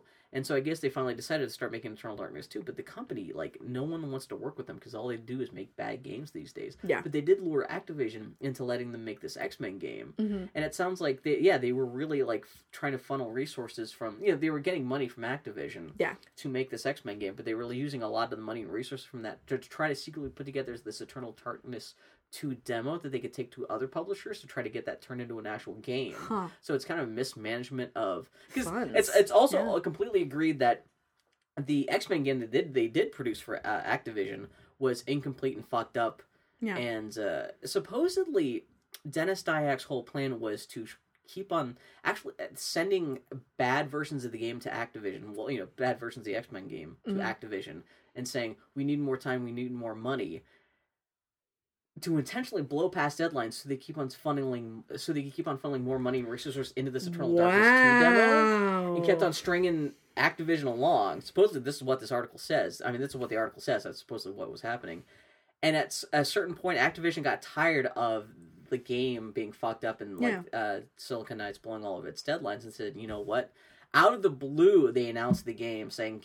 without even talking to Silicon Knights, like 6 months before the game was supposed to, before the game came out, they had just announced the trailer. Yeah. They put up a trailer online saying, this game is coming out from Silicon Knights in 6 months. Yeah. Announced it right there. Like, they committed publicly without even talking to Silicon Knights. Wow. Which forced Silicon Knights suddenly out of the blue pretty much have to make most of the game in less than 6 months. Oh, Jesus Christ. Because suddenly they were committed to, like, oh shit, we actually we can't just string along Activision to keep on working on our Eternal Darkness thing. So suddenly they shut down all work on Eternal Darkness and shifted everyone back to actually trying to make the X-Men game they should have been working on for the previous, like, 2.5 years. Wow. That's some fucking drama, and this isn't just, like, one leaked person. This is, like, whoever at Kotaku talked to, like, it sounds like 6 or 7 different people, and everyone agrees that this is what happened. It's not just, like, one pissed off employee got fired. Wow. And, it's... No wonder it was all no comment from Silicon Knights. This sounds like fucking... There might be some fucking lawsuits coming out of this fucking thing. Dear Lord. And, because everyone wonders,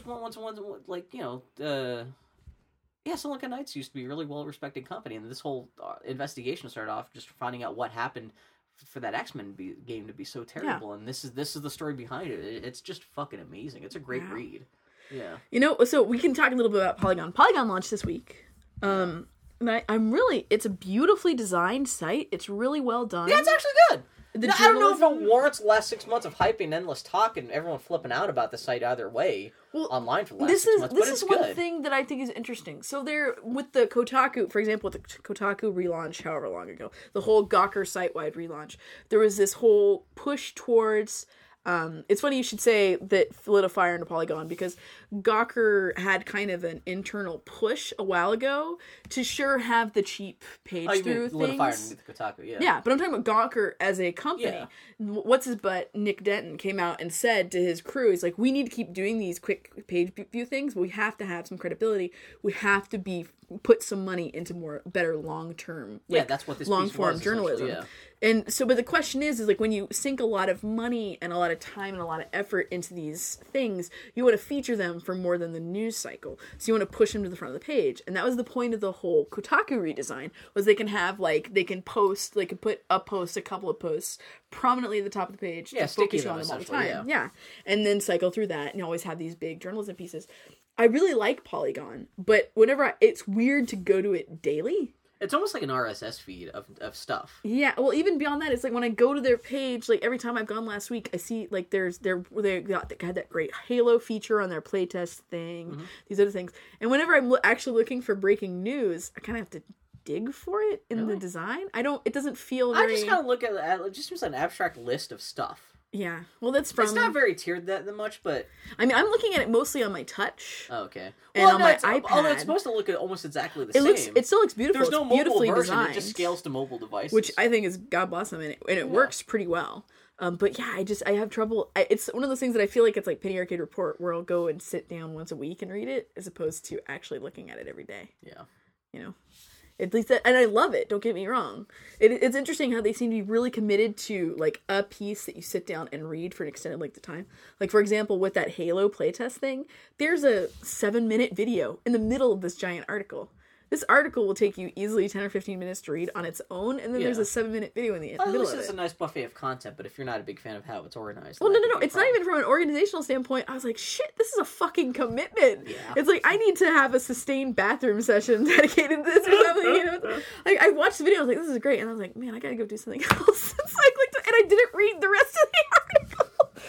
It's like there's got to be a compromise between like having this deep shit that's really well designed and like that's the sort of stuff that I want to read in a magazine.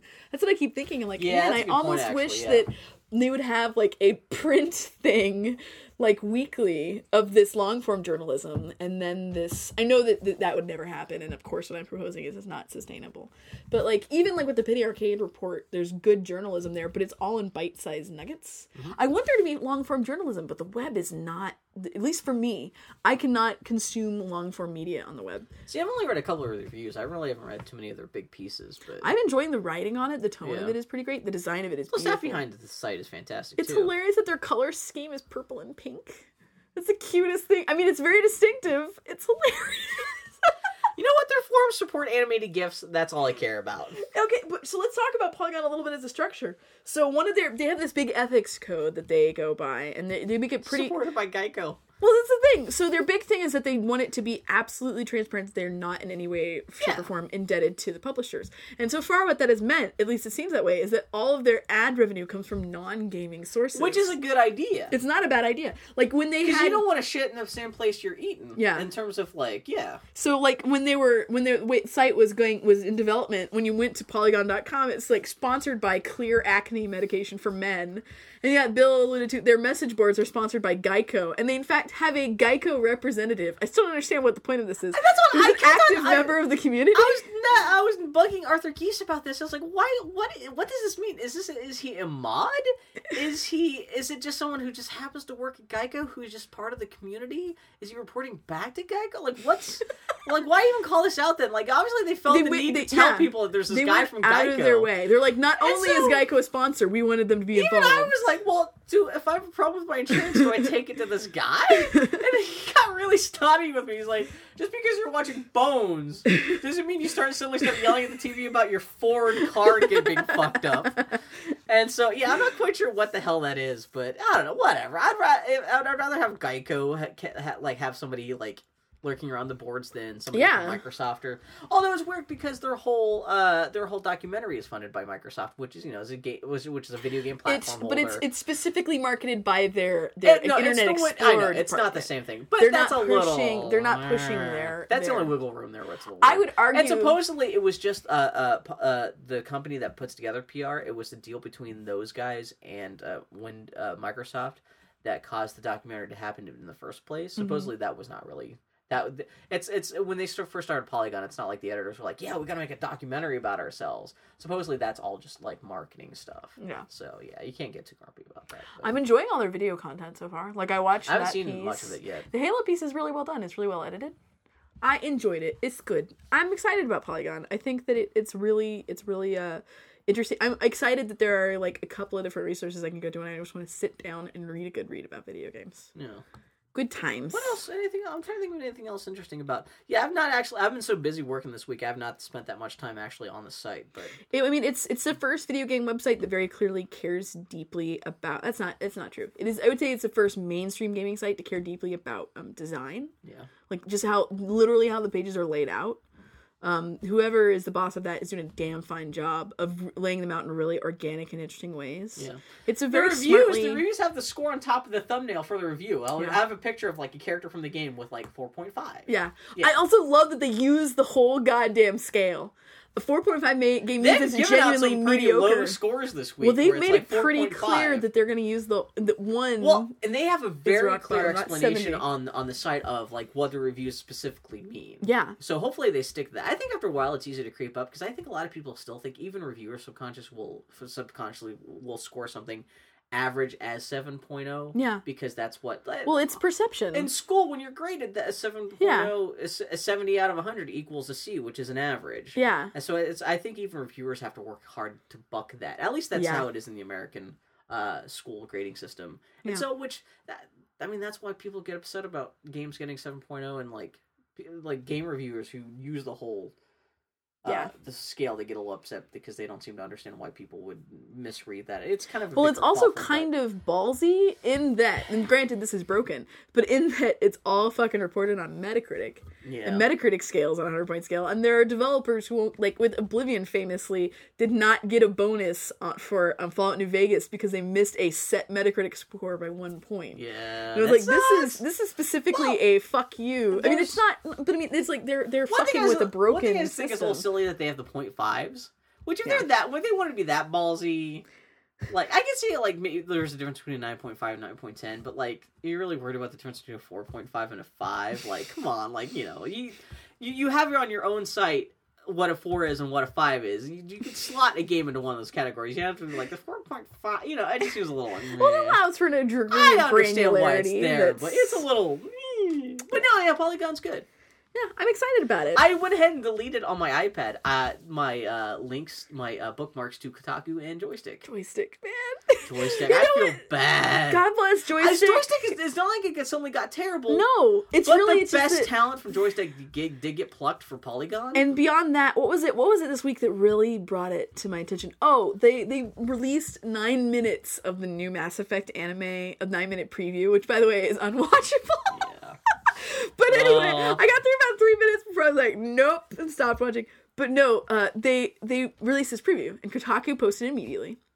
What other website? Polygon. Joystick's always been kind of pokey with Well, this that's the news. thing. They'll clearly, like, it feels like they'll just, well, that's not really important, so we'll just add it to a queue, so it'll fill in during an off time when we're not reporting on anything else. But what's a stupid But it little means piece you of don't news get like any breaking, by the time I see it on Joystick, in that case, I think it was literally 2 or 3 days later after I'd seen it on all their websites. There's sometimes like almost like a happens a better lot. part of a week. Yeah. Sometimes. Like, you'll see something get reported on Kotaku on a Monday, and maybe by Wednesday or Thursday, it'll filter down to Joystick. Yeah.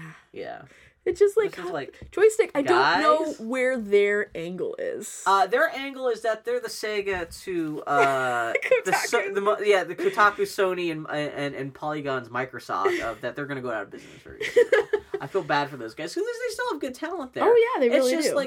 I don't know what their niche is. I also think the need for hardcore gaming journo sites is diminishing. The more people rely on word of mouth, on Twitter and Facebook and social media and message boards like NeoGAF, the less you need Kotaku. Well, I mean, Kotaku, the advantage that Kotaku has, and what makes it terrible, is Kotaku is essentially a message board. It's essentially like its presentation is more like a Twitter thing where you get kind of the surface and a lot of it. That's the nice thing about Polygon. It's a nice competitor where it's more substance rather than just And they very clearly care nice about to have that deeply. alternative. Yeah. But yeah, I think there's only really Sometimes I want fast food though. Man. there's only kind of there's really only going to be room for like a Polygon, a Kotaku, and you got smaller things like Penny Arcade Report and a couple like things orbiting it there. But in terms of there's not really. I'm willing to give Polygon a chance. I think that I'm really excited about Polygon. Yeah. But yeah, it's like if I have my rituals in the morning where I check Tumblr and I check my news sites and it's Polygon just doesn't. It's I feel like what is new doesn't float to the top. It also depends on what you want out of a site because really if you want video game news, I just go to fucking Twitter because whatever's breaking just breaks first there no matter what. Twitter is so an unending deluge of content. That's the thing with that's different. That's special to me because that's very unique to me because I work from home and I'm sitting in front of the computer all day, so I'm in front of Twitter all day anyway. Yeah. Whereas if you're working and you want to see what happened in the world of gaming at the end of the day, it's nice to have Polygon or like an actual website to actually kind of categorize things and like organize the news for you. Whereas with me, it's easier. Something will pop up on Twitter, and if I want the details, I'll just go to NeoGAF because that'll be the top thread going on right there, and that'll have the details right there. Yeah. And then I'll have a link back to like if Kotaku or Polygon or someone else has actually picked it up and done more detailed research into whatever's happening. They'll have a link there. But yeah, but that's just me. That's unique. I'm not like everyone else, though. But more committed game journalism is only a good thing. Yeah, exactly. Yeah. That's the truth. Yes. So, should that be it? End of the Geek Week review? We'll come back with our Dishonored. Friends, we're going to take a brief break and then go into our 14-hour Halloween podcast where we don't talk about Halloween. Boo! Boo! We're dressed as a Halloween podcast. But we're not. It's just a costume. Guess what, guys? This year it was a trick.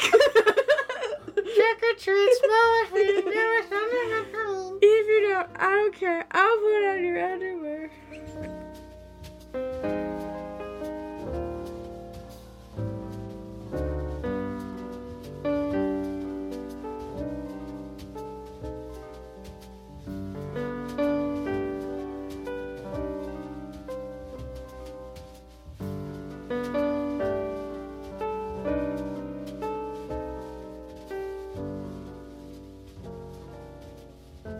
Okay, now we're back with our quick Dishonored spoiler cast. It's gonna be quick because both of us kind of forget most of everything what happened at the end of that game. Dishonored was a really interesting game because I really liked it and I was kind of obsessed with it and I was really into the world and everything when I was playing it.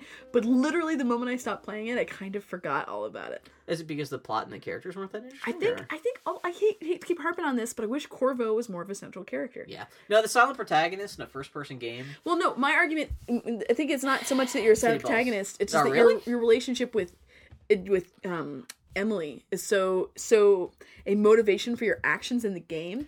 And but it's there's hard no to, interaction. Yeah, there. how can you it's not have a relationship with a character that you can't? Well, especially when you find out that you're her dad. I guess. Well, so did you play this high chaos throughout? Yeah. So when you go and Emily leaves and the drawing you find for Emily, you, and she's got pubes because she got puberty, and that's what chaos made her grow. And you're like, oh my god, she's in love with you. Pubes. It's weird because she's like wearing those tight little like Lord Fauntleroy pants and her bush is popping out. Bill, when you get the note from her, when she leaves the drawings, and she has the drawing in her room of mommy, and she has a drawing of the golden cat, and then you see that she left a drawing for you in your room. Yeah. What was the drawing? What was the drawing for you? In me, it was Is a this picture. a trick question? It's a picture of Corvo. Yeah. And Corvo, he's all rosy cheeked and smiling, and above it says "Daddy." That's exactly what I got too. Okay. Because I read online that if you're a high chaos, no, mine said the baddie, picture, and he's angry. Well, but the picture is literally you on a pile of corpses with like a sword, holding up a sword in there, and there's another corpse spiked on the sword. Well, supposedly I think there's like a super high chaos. Yeah. I didn't get that. I got that's the thing. I was like, really? Like she, like not only because like they never say anything about you being her dad throughout the rest of the game. Well, there's scales of chaos. It's either low chaos or high chaos. It's not like supposedly there's like a super high chaos though. I've heard that there's a third tier of like, oh my god, you've killed everybody. What did you do? Chaos. But no, I got the daddy drawing. I've heard that somehow you can also get the drawing where it's him on top of a pile of bodies. I didn't get that. When people were talking to you about the way you interacted in a mission, did they say anything like, I'm so surprised you were able to get through that so unscathed and things like that? No, they were just like, wow, you killed a lot of people. See, that's different Supposedly your interactions with Samuel really changed. That's supposedly he's... Well, this is the thing. So at the end, you said that the final island was all stormy and shit. And how was Samuel acting to you? He was being a super fucking dick. See, he was being all like he when I get off of his boat, he's like, get off my goddamn boat. Yeah. And supposedly, if it's super high chaos, he'll fire a flare so everyone knows you're there, so you don't have a chance to sneak in. Oh man. I didn't get that because I shot him in the face with an arrow. I was like, fuck you then, bang. See, I don't know if I would have gotten that. When I got to that mission, Samuel's all really respectful. He's like, say hi to Emily for me. I'll never see him again. Took the sail out of my sails for the game because I like Samuel enough that like I appreciate the fact that he's the one who poisons your drink in your version of the game, right? Who poisoned it in your version? He was, but he only put in half the poison, so I only got really sick instead of dying. Why didn't he kill you then if he hates you? I don't know. That's what I'm saying. That's why I was like, what is happening? What? And he's really still kind of antagonistic towards you. But I think he still likes Emily enough. He wants Emily to get saved. Yeah. But then if he wants Emily to get saved, why does, if you can be high chaos enough, why does he then send off a flare the moment you get off his boat? Yeah. To alert everybody on the island that you're there? It's just, let me say, there's a couple things, story I choices thought the at the end of betrayal the game. I thought that was... No, I can understand why Havelock did it. I was confused for a while because I couldn't tell if it was just Havelock and a couple other guys, or if it was the whole gang. Because at first it seems like the whole gang is against you. I'm like, or it's like the fucking maid against me? See, I liked that Havelock and Martin and Pendleton turned against everybody. They turn against each other. Cost his guard. He shot, or his fucking butler. Yeah. His butler, who's batshit loyal to him. He killed him. So when you come back, spoilers for the end. Well, this is our spoiler cast for Dishonored. So this is my question for you. At the end of the game, the very, very end, when you get to the top of the tower. No, what was Callista's fate in your game? Oh, Callista is locked in the tower. Cersei is locked in the tower. See, that's the difference between me and you. What happened in your game? She's not locked in the tower. She's in a fucking body bag. Seriously? Yeah, you come back and everyone at the inn has been killed except for hot dykey redheaded chick, the one who gave you the key to your secret apartment. She's held on. The reason your apartment is even there is just to set up this whole. That's what. Well, I liked that character had that. That character. I mean, that made sense to me in character. I would have bought the whole ending twist of the game with everyone poisoning and betraying you if they had actually built up the last mission you go on, the quote-unquote last mission you go on in the game as feeling like the last mission of the game. It didn't feel that way. It felt like another mission where they're just like, you got a couple of guys go, hey, Corvo, this is everything you've built up to. I hope you succeed in your mission. And that is it. Like, nothing really feels... Well, my argument there's no to sense of Bill momentum. was that I felt that the mission before that where you're dealing with Dowd, the assassin, that felt more... like the final ending to me, just because that was much more difficult. Well, that's the other thing is to get, like, not only do you get betrayed, you do what is supposed to be the final mission, and then there's like 3 missions after that, one of which is the Dowd mission. But then, like, yeah, then you have the Dowd thing. You think, okay, well, that's the end. Well, it turns out that's not the end because then you have to go after Havelock. Yeah. Well, I didn't feel like from a narrative, the perspective of narrative momentum, I didn't feel like that was the finale. I felt like from a gameplay perspective, it felt more final. Which thing was the finale? The assassin level. Because the assassins all have similar powers to you, is much more challenging. Which one is the last one? What is the last mission before you go back to the Hound Pit and you get I'm pretty betrayed? sure Dowd. Is it Dowd? Yeah. Oh, I thought it was when you go off to kill... Who's the High Overseer guy? No, that's the first mission of the game. You kill the High Overseer. You come back from killing Dowd, and they're like, "Oh, let's have drinks. Good job. We killed everybody. Hooray!" Yeah. Oh, I thought Dowd was afterwards. So no, I'm not. You kill the High Overseer. That is the first mission you do. No, but like, who's the guy who arranged the High Seeker or what? There's the guy who the guy who caused the rat plague. There's the guy who orchestrated... You do that. You do a Dowd after him. The guy who hired Dowd. The guy who's the Grand Regent, you kill him before Dowd. Yeah, but I thought you kill the Grand Regent. I thought that's when you come back Grand to Regent, the Hound's and Fist. then you go get Dowd. That's a separate mission. Yes. You go get the but guy who's the High Regent. Isn't there betrayal between the two? I thought... Oh no, you are right. You're right because you get drunk, you get drugged, and you drink, and then wake up. and then you're trapped in Assassin Town, and then you go get Dowd. You are correct. That's because they sell you off to Dowd. That's what. Well, Dowd it's not that your body gets dumped. Oh, but you get stripped of all your stuff. You have to recover your stuff. I And then apologize, you go after Dowd. Bill. Yeah, okay. That's. Why I felt like from a pacing perspective. Okay, yeah, I missed over the. That's what I said because that's why I thought Dowd's felt like the second ending, and that's why I thought like if they had made the mission where you do kill the bad guy who orchestrated everything, the guy who hired Dowd to kill the Empress. Yeah. If they had actually made that feel like a whole complete game, and then suddenly there's like this couple extra chapters, that would have felt more like badass. Like, holy shit, the story doesn't end here. This is the first time I've ever said this. I kind of feel like the Dowd thing would have been better as DLC. Because it felt like additional content. I mean, granted, you see him take her at the beginning of the game, and if that were missing, you'd say that's missing. Yeah. But from a narrative standpoint, I felt like it was from a gameplay standpoint. Although I would have thought the ending would have still been disappointing if that was just the ending. If you just kind of like go straight from the Grand Regent to and like I said, just your reception from everybody is so much like, hey, you killed the Grand Regent. Ooh. You didn't. Oh wait, so your argument is you didn't like that party? You didn't feel like that party was climactic enough?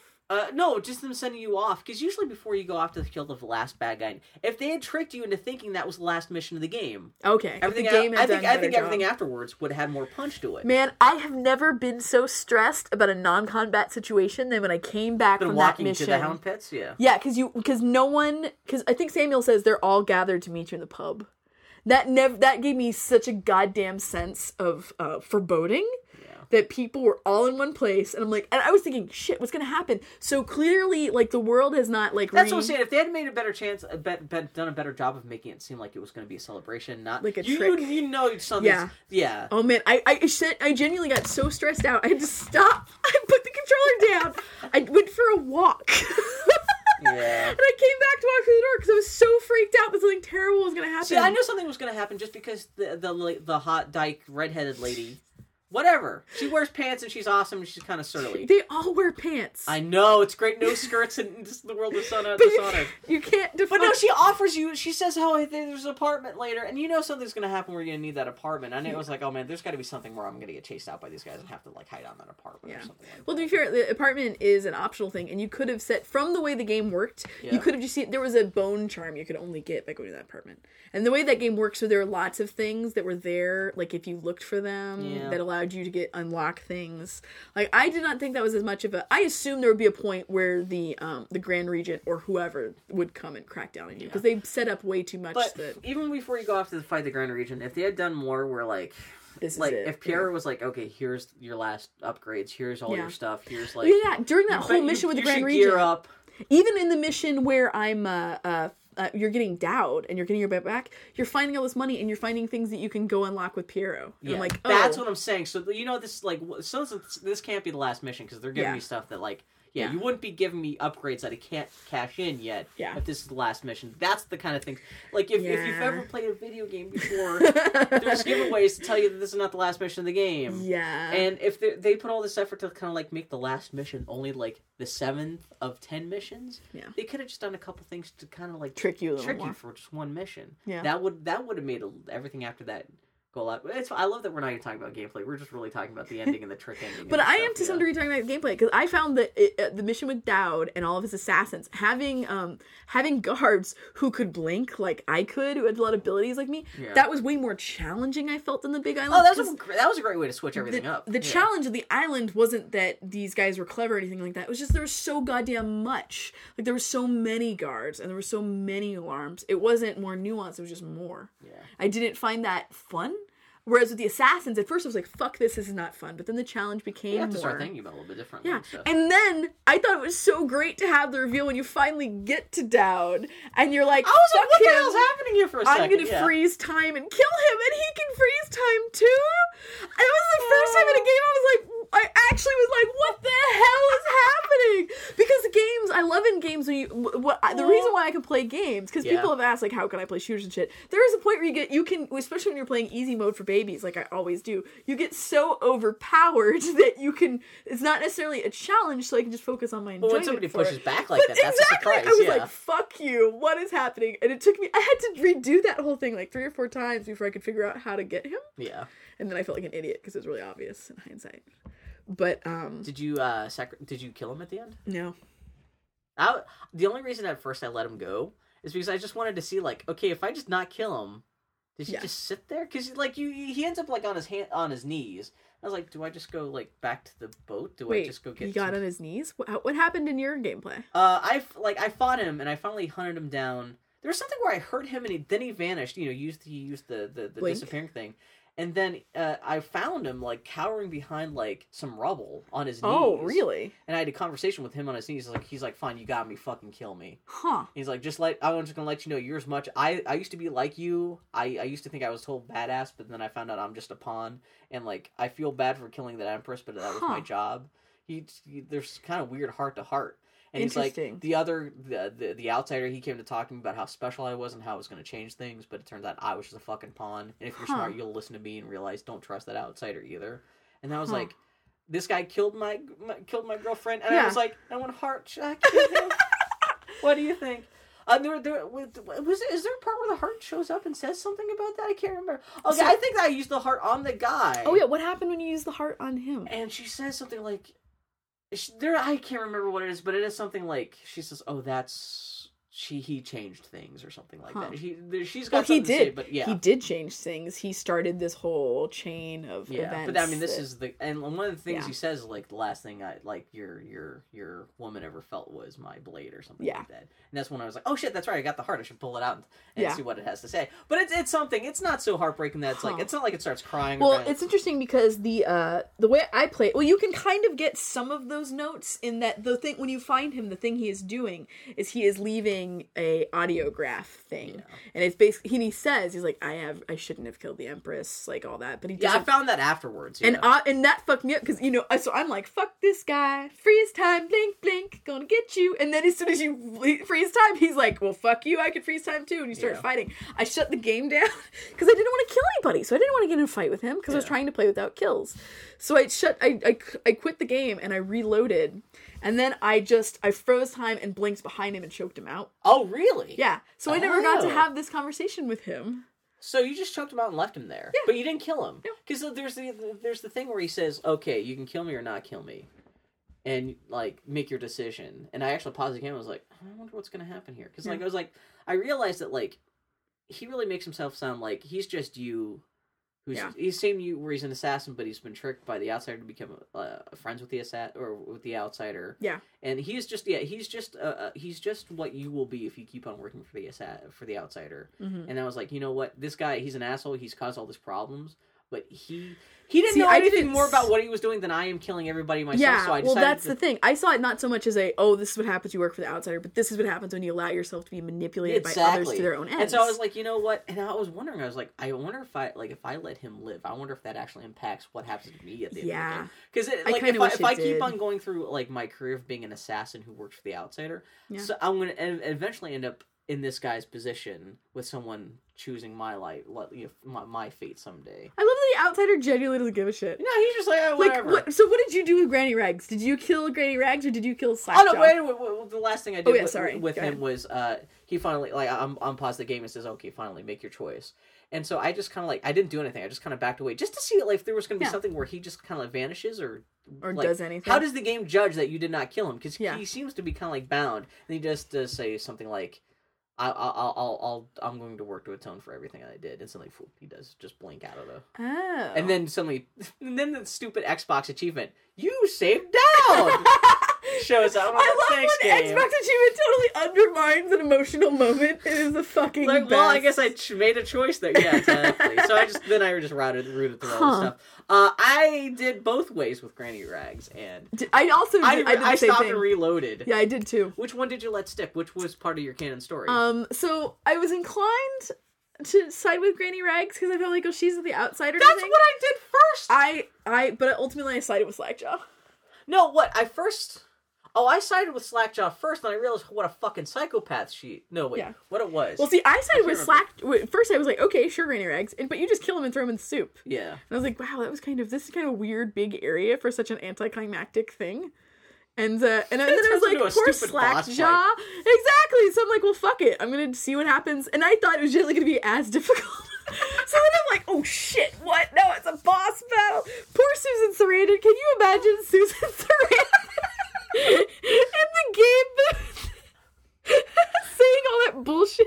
I'm magical, and I'm gonna use her story was great. I loved her the backstory. I didn't get all of her backstory. All I know is that she used to be famous and people wanted her hand. I know there's more backstory, but I missed it somehow. Well, I mean, it's just the slightest sketching, like that she was this grand society lady. Yeah, and then you find that final journal in that room. It talks about she and her husband had gone to Pandyssia or whatever it is. Yeah, and they had found out about this way you could never die, basically making a Horcrux. Let's be honest. Yeah.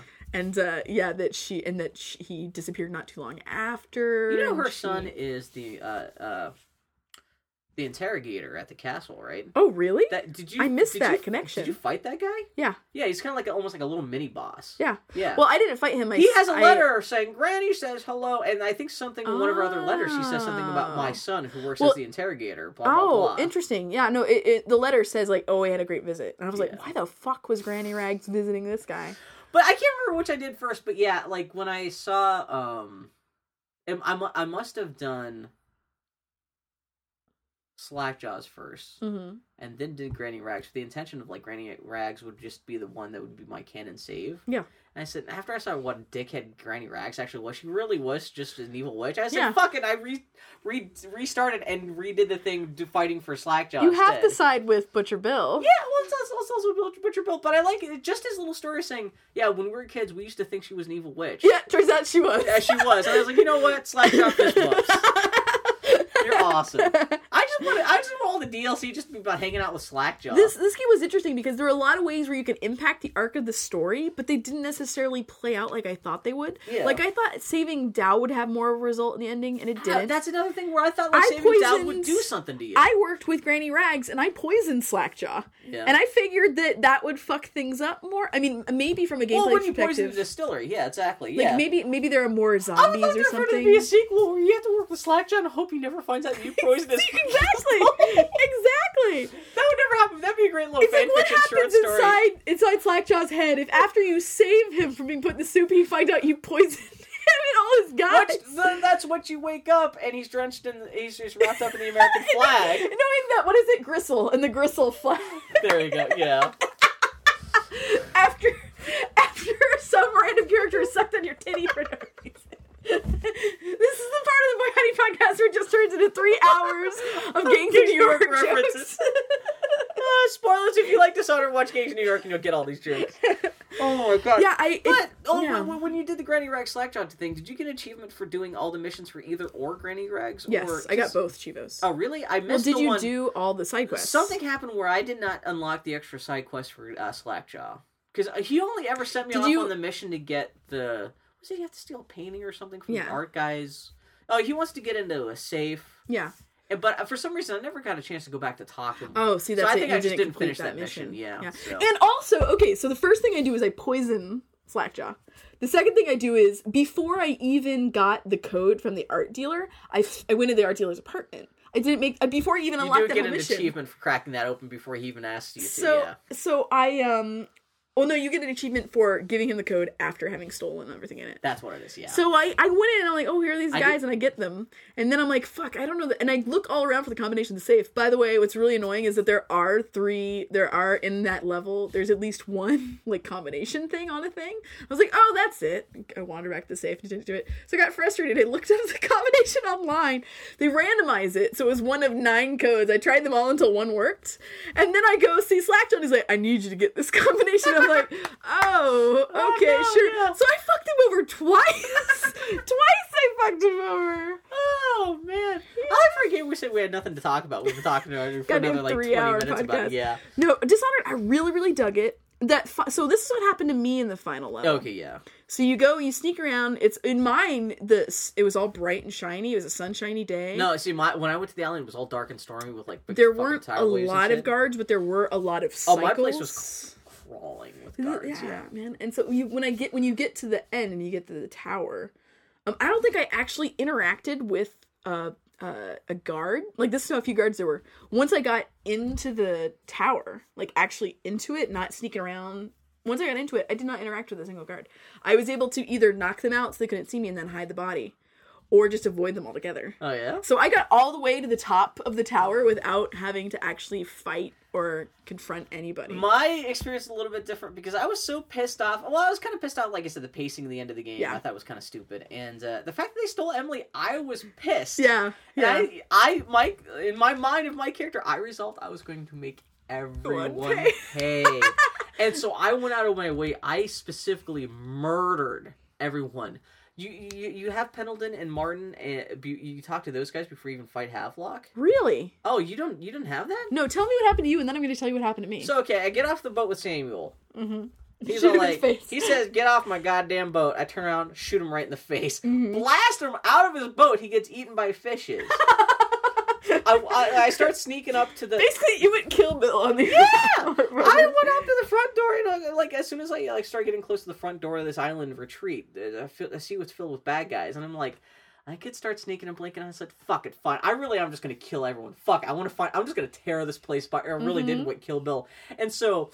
This game actually makes it really hard for you to go on a rampage. Because you're still delicate. You can get like an armor upgrade and stuff that you can take twice as much damage. But still, it's still not because I was playing a high chaos game all the way up until this point, the island was stuffed with guys. Yeah. And so like if I started killing guys willy nilly, that would set off all the alarms and it just turned into this giant fucking Kill Bill clusterfuck. And so I was just like, but I wound up having to save and reload over and over again because I was just killing so many guys. I was not playing the way the game is designed. But I just wanted to, not that I just want to kill them, but I wanted them to know that I was going to kill them. I wanted Emily to know wherever she's on the island can hear me killing everyone to get to her. And so I eventually, did just slaughter everyone. The first thing when I get into the island retreat is kind of shaped like a big donut, and there's a big empty area. And Pendleton is standing on a little platform where he's yelling at one of the other guys, like Wallace or whatever, or Martin.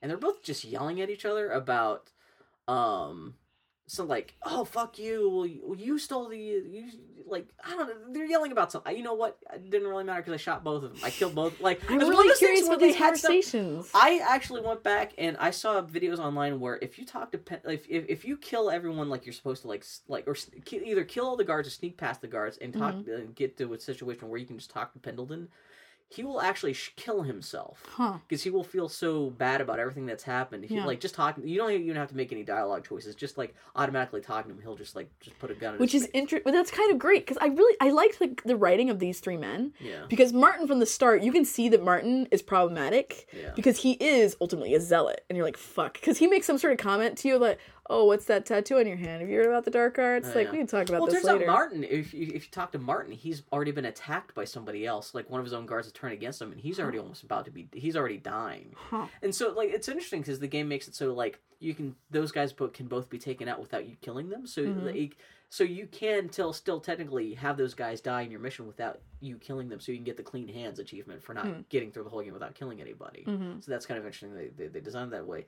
Of course, I didn't see that because the moment I saw Pendleton, shot him right in the face with an incendiary arrow. Yeah. When I bumped into Martin, I just slashed his face open. Yeah. Like, I was that kind of just monster. Yeah.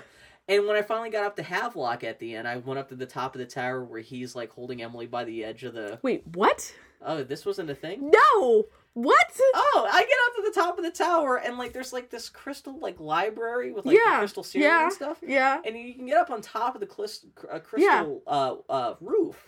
Oh my, is that what that goddamn, like, plank thing is for? Yeah! And it turns out I have no idea what he was doing because I never gave him a chance to speak. But he's standing at the edge of the roof of this, like, you're on top of the tower, and he's standing at the edge of the roof, and for some reason he's like wrestling with Emily doing something, and I just blinked up right in his face, shot him in the face, point blank range. He goes flying into space, Team Rocket into space. But like he on his way flying off into space, he kind of like grabs hold of Emily, and she kind of falls off the roof. But you can grab her hand and yank her back up. Oh. And then, but although supposedly you can let her go, and that actually turns into an ending where she died. Like there's a dead Emily ending, I think. Huh. But I did pull her back out because I was like, "Hey, bitch, I killed everyone for you. I'm your daddy. Let's go draw some crayon drawings." And that was the end of the game. So what was her reign like in the final cutscene?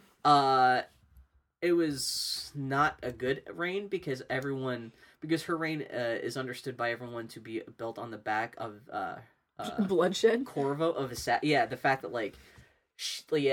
No one can really take her seriously because everyone assumes that like if you betray Emily, you're gonna kill them, and so her reign is kind of no one appreciates her for exactly like all the damage you've done has kind of tainted the kingdom against her a little bit, and it's very kind of cynical. What happens with the plague?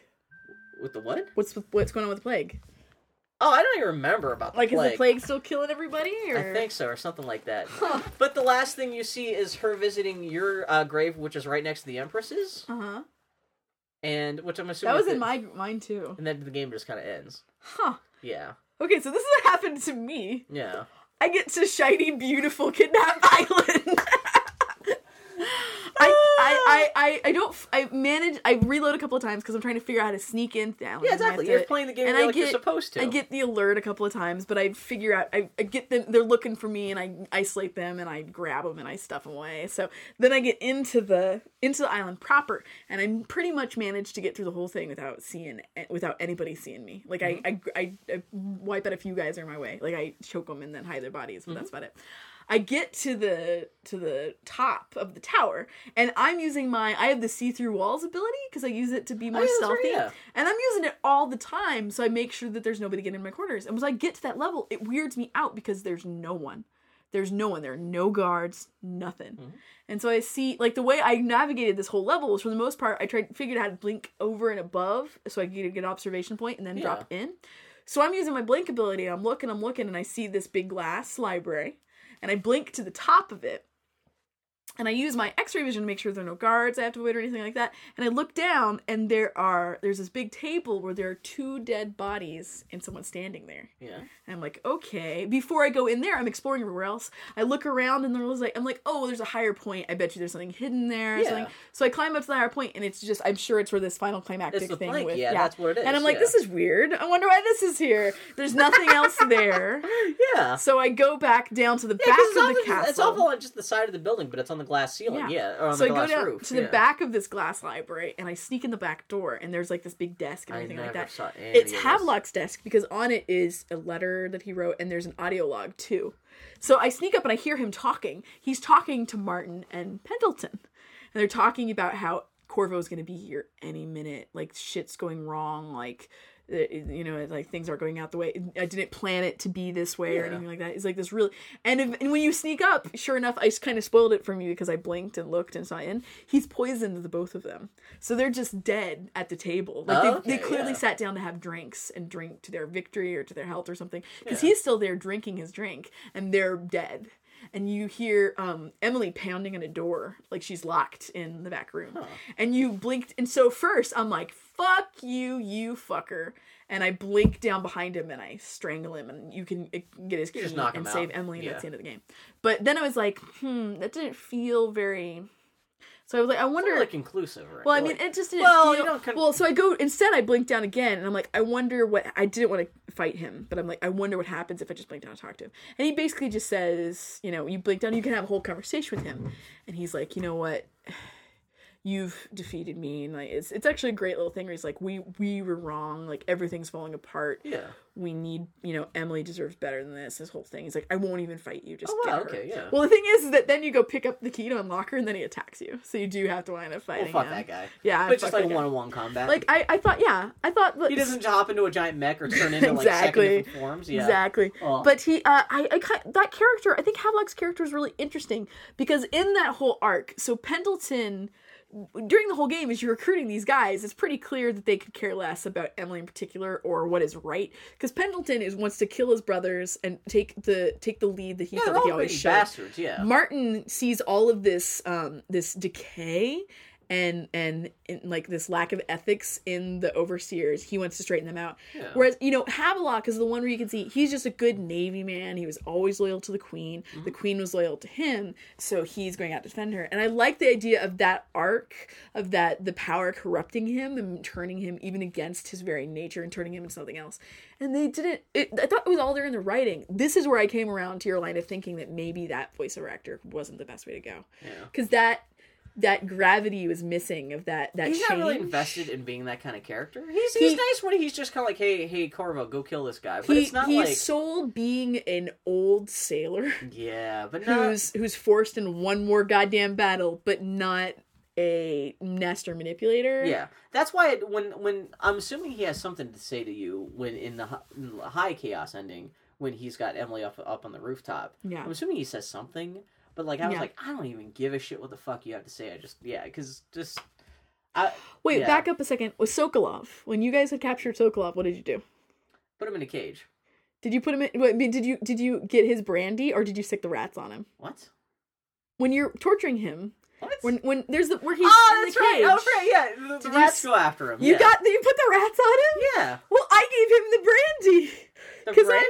Because you can say, you know, I'm sure there's a way you can bribe me. And then you can... I didn't even think of You have the option of either sticking rats on him... just Pierre's like something with rats. Does he kill... Did the rats kill Sokolov? No. Is Sokolov there in the ending? He just gets chased around by the rats a little while, and he gives you the information that you're trying to get out of him. What happens to him at the end of the game when you go back to the Hounds pit? Oh, it's great. When you go back to the Hounds pits, Sokolov and Pierre are missing. Yeah, and are they holed up together, and they've made their reconciliation? Yeah, and that was the same. They're building the generator machines that you have the option to knock everyone else out, or they either do, like, if you do want to go just kill everyone. Yeah, I liked that. That was so great and transparent. That's kind of how, like, they're working together. It was they're awesome. even kind of sucking each other's dicks. Like, even Sokolov's like, I've done all of my work without you. It was very Avengers, like, Science Bros. Well, what happened at the end of my game? So it was like, I save Emily, and I try not to kill anybody, really low chaos. So there's this awesome range. Sokolov and Pierrot join forces, I guess because I didn't fuck with Sokolov.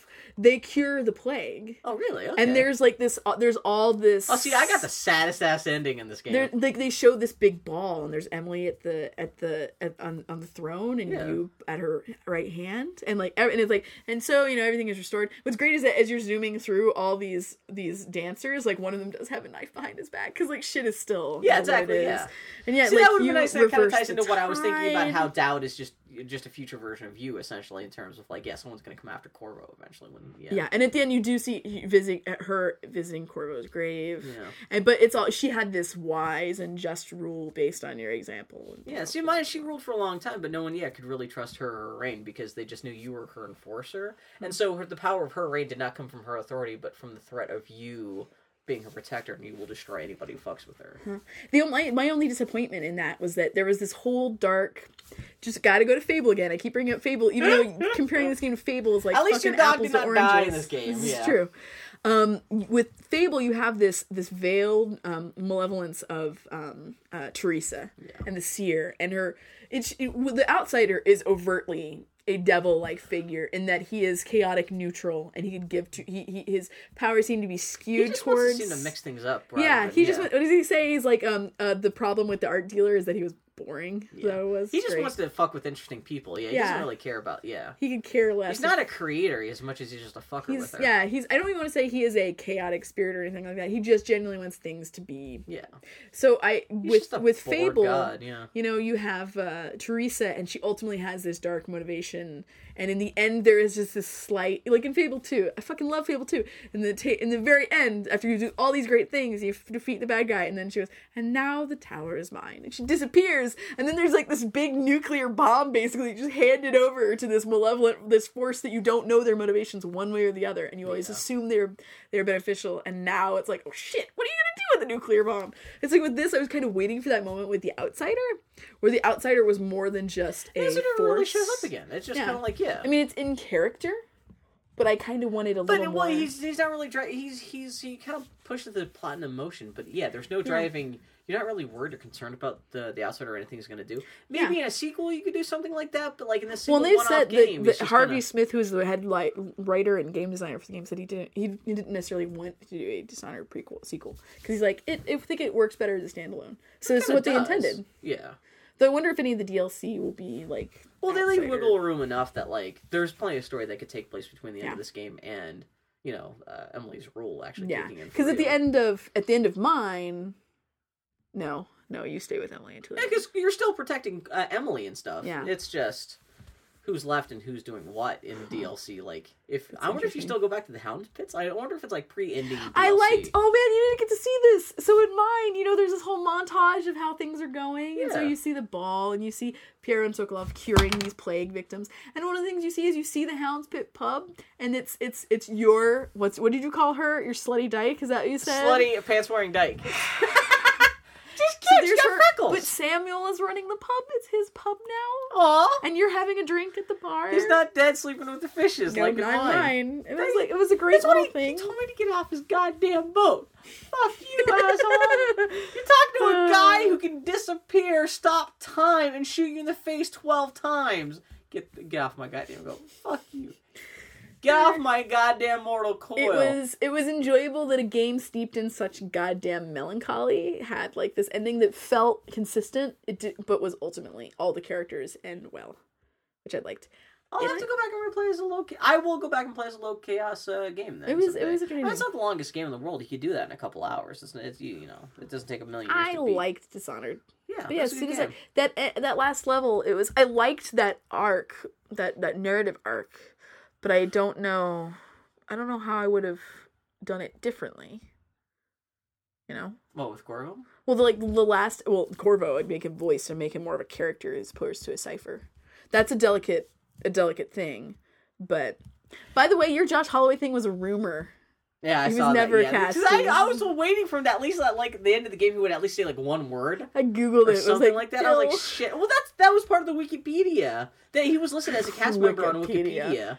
Bill, I can add you as a cast member to Wikipedia. But yeah, for a game that we said we didn't have nothing to talk about, even half an hour.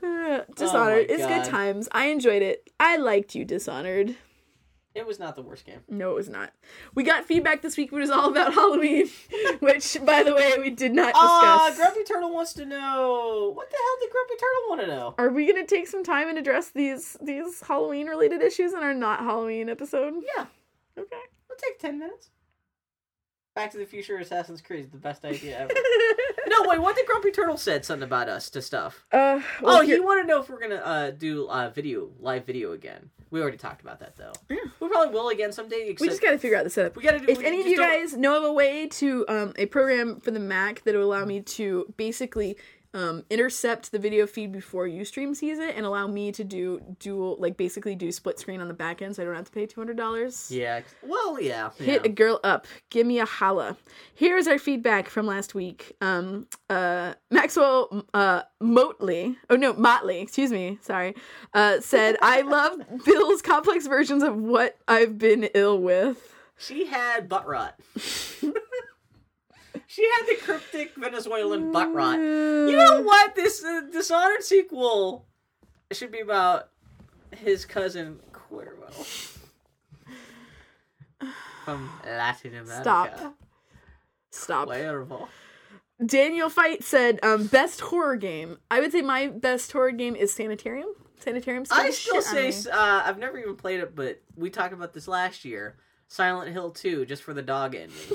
Bill, what is the best horror game you ever have played? Like, what best horror game? Best horror game? Yeah. GTA, because you can just beat the horse to death with a baseball bat. Bill. No, because the words sound similar. Bill, I'm going to ask you a question. You're going to give me a not joke answer. Bill, what's the best horror game you ever played? Or the game with your favorite scary element? Amnesia, I guess? Did you play Amnesia Dark Descent? Yeah, it's fucked up and scary and spooky. Yeah. Well, that was the question. Men becoming wolves. Wolves becoming men. Men becoming wolves. Well, there's like Resident Evil games. Those are cool. Mm-hmm. They're not really super scary. At least the more recent ones definitely I am are. so easily scared by games that are not actually scary. Limbo was really creepy. For a 2D, like Xbox Live game, Yeah. that was nicely creepy. That had a nice sense of atmosphere. Yeah. BioShock scared the fuck out of me. That's how much of a pussy I am. Yeah, I'm trying to think of games that are specifically kind of like creepy. Have you ever have we talked about Sanitarium? Have I talked to you about Sanitarium? Why am I asking you? Because you wouldn't remember even I have. Sanitarium is a point-and-click adventure game that came out in like 1998. No! Where you play an Amnesiac, because that happens a lot in adventure games. But you're in like scrubs, like in a hospital, in an insane asylum, and your face is all wrapped up in bandages, and you wake up in this insane asylum, and there's something wrong, and the world is all warped, and as you meet all these people, you kind of enter their psychoses. So you see the world as they perceive it and not necessarily how it is, but it is the real world. It's kind of like a Wizard of Oz sort of thing where it's like all of reality is warped. Yeah, and there's like a Mexican, like there's this whole thing with like Mayan gods, and there's like creepy little girls and creepy body horror shit. I enjoyed that game a lot, and it scared the crap out of me. The only reason why I could play it was because it was point-and-click 2D adventure. Were it actually a 3D game, I would never have played it because it would have scared me too much. I can't even remember what the story was, just that it really was disturbing to me. I enjoyed it as just from a I liked that idea of, I think I must have talked about it because I think I had mentioned recently that dimly familiar, like the scariest thing is like not being able to trust your own sense of reality. Yeah, I'm trying to think of like Amnesia, just because that's recent. That's. Well, Bill, he also asked, "What's your favorite horror comic?" Do I even like horror comics? I haven't read a lot of horror His face comics. all red. Yeah, I was gonna say anything Emily Carroll has ever done. Actually, there was Dark Horse has an anthology. What is it called? Eerie or something like that. They have a couple of horror anthologies, and I picked one up because Emily had one in it. It had a short in it, and so I read all of the comics in it. I was like curious. I've never really read horror comics. The closest I've read is I picked up Fatale, which is by the Ed Brubaker and Sean Phillips, who do the criminal books, which I really enjoy. Which is their stab at doing a horror comic, and it's not good. And I was like, I've never read any horror comics. What's a good horror comic like? Because obviously the conclusion is like Hellboy.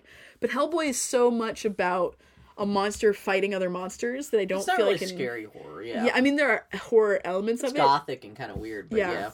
But in this anthology, she had a great one. What was it called? Like The Red Knife. That was a good horror comic. It was really good. Emily Carroll knows what's up. Emily Carroll knows her shit.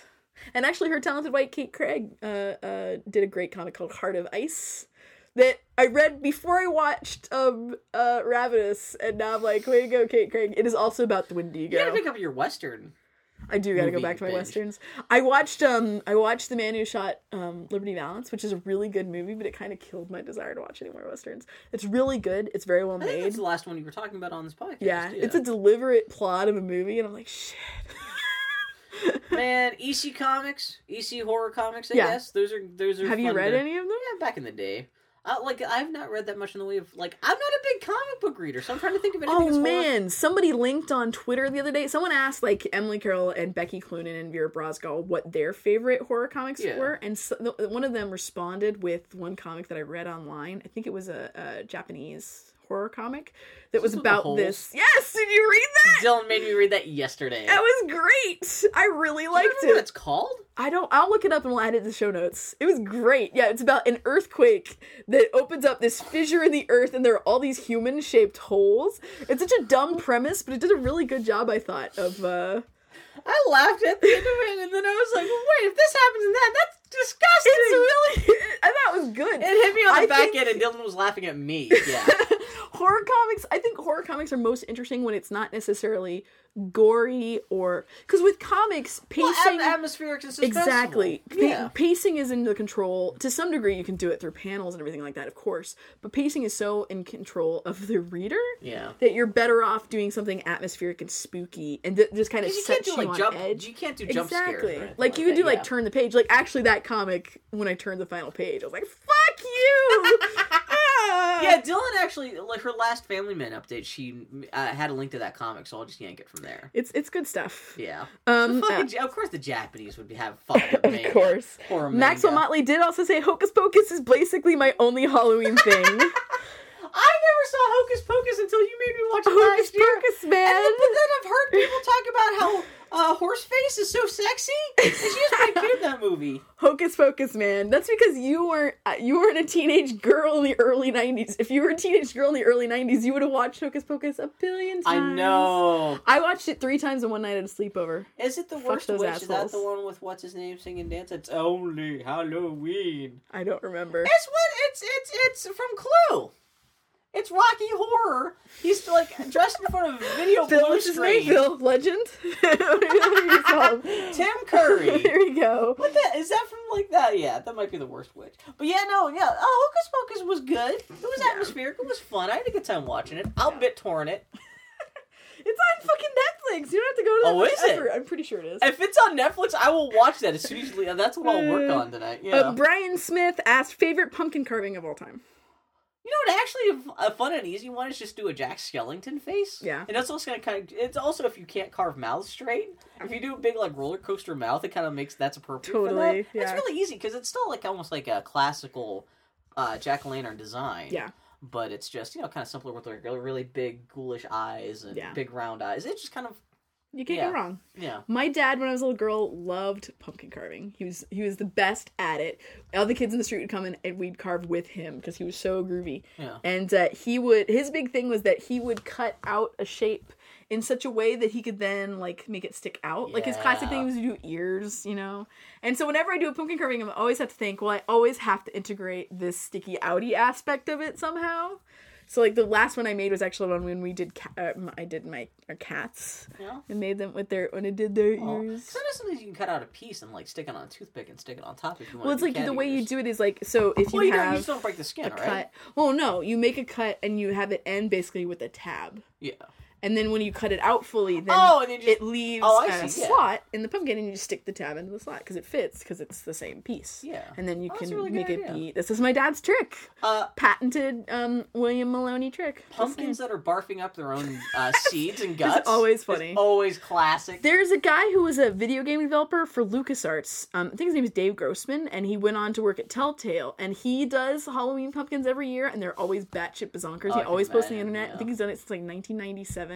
His Halloween pumpkin gallery is pretty epic. One of my favorites is actually if you take a white pumpkin, carve a skull face into the front of it. You use that for your Halloween jack-o'-lantern, and then you let it sit for a year. And in the right conditions, instead of rotting, it will just atrophy and turn into a shrunken head jack-o'-lantern. Nice. That's still white.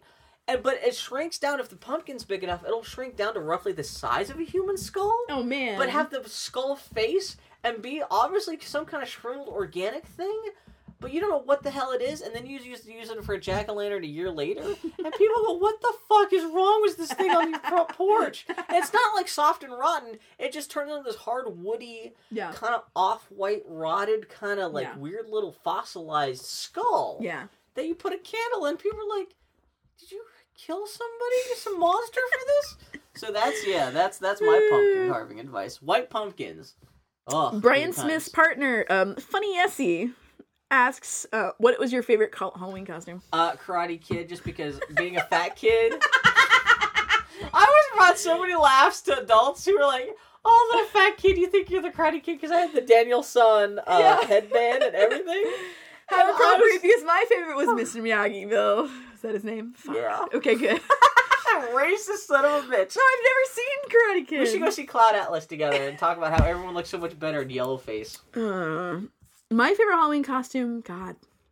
Whenever I think of Halloween costumes, I think of shame. Yeah? I think I'll say my favorite Halloween costume in abstract, but not in execution, was my low-budget Quidditch player costume, where I made my, the arm and everything out of, cardboard, and I had, a shitty plastic broom. I thought it was hilarious, and I had a cape for my cloak.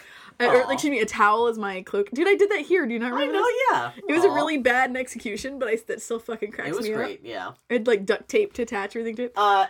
In recent years, I had the Totoro costume. That was epic, Bill. I had blue jeans and a blue hoodie, and I just took a piece of, butcher paper. Butcher paper, white butcher paper, cut a big egg-shaped belly shape that I just, pin it to my hoodie, drew a couple chevrons on the top to look like the things at the top of Totoro's chest. Mm-hmm. Did I put on a hat and had a couple cardboard big ears sticking out of my head? Oh, I think you actually made a little headband, you took a piece of paper and did a circle or something like that. Yeah, so I had the ears, and then I got an umbrella.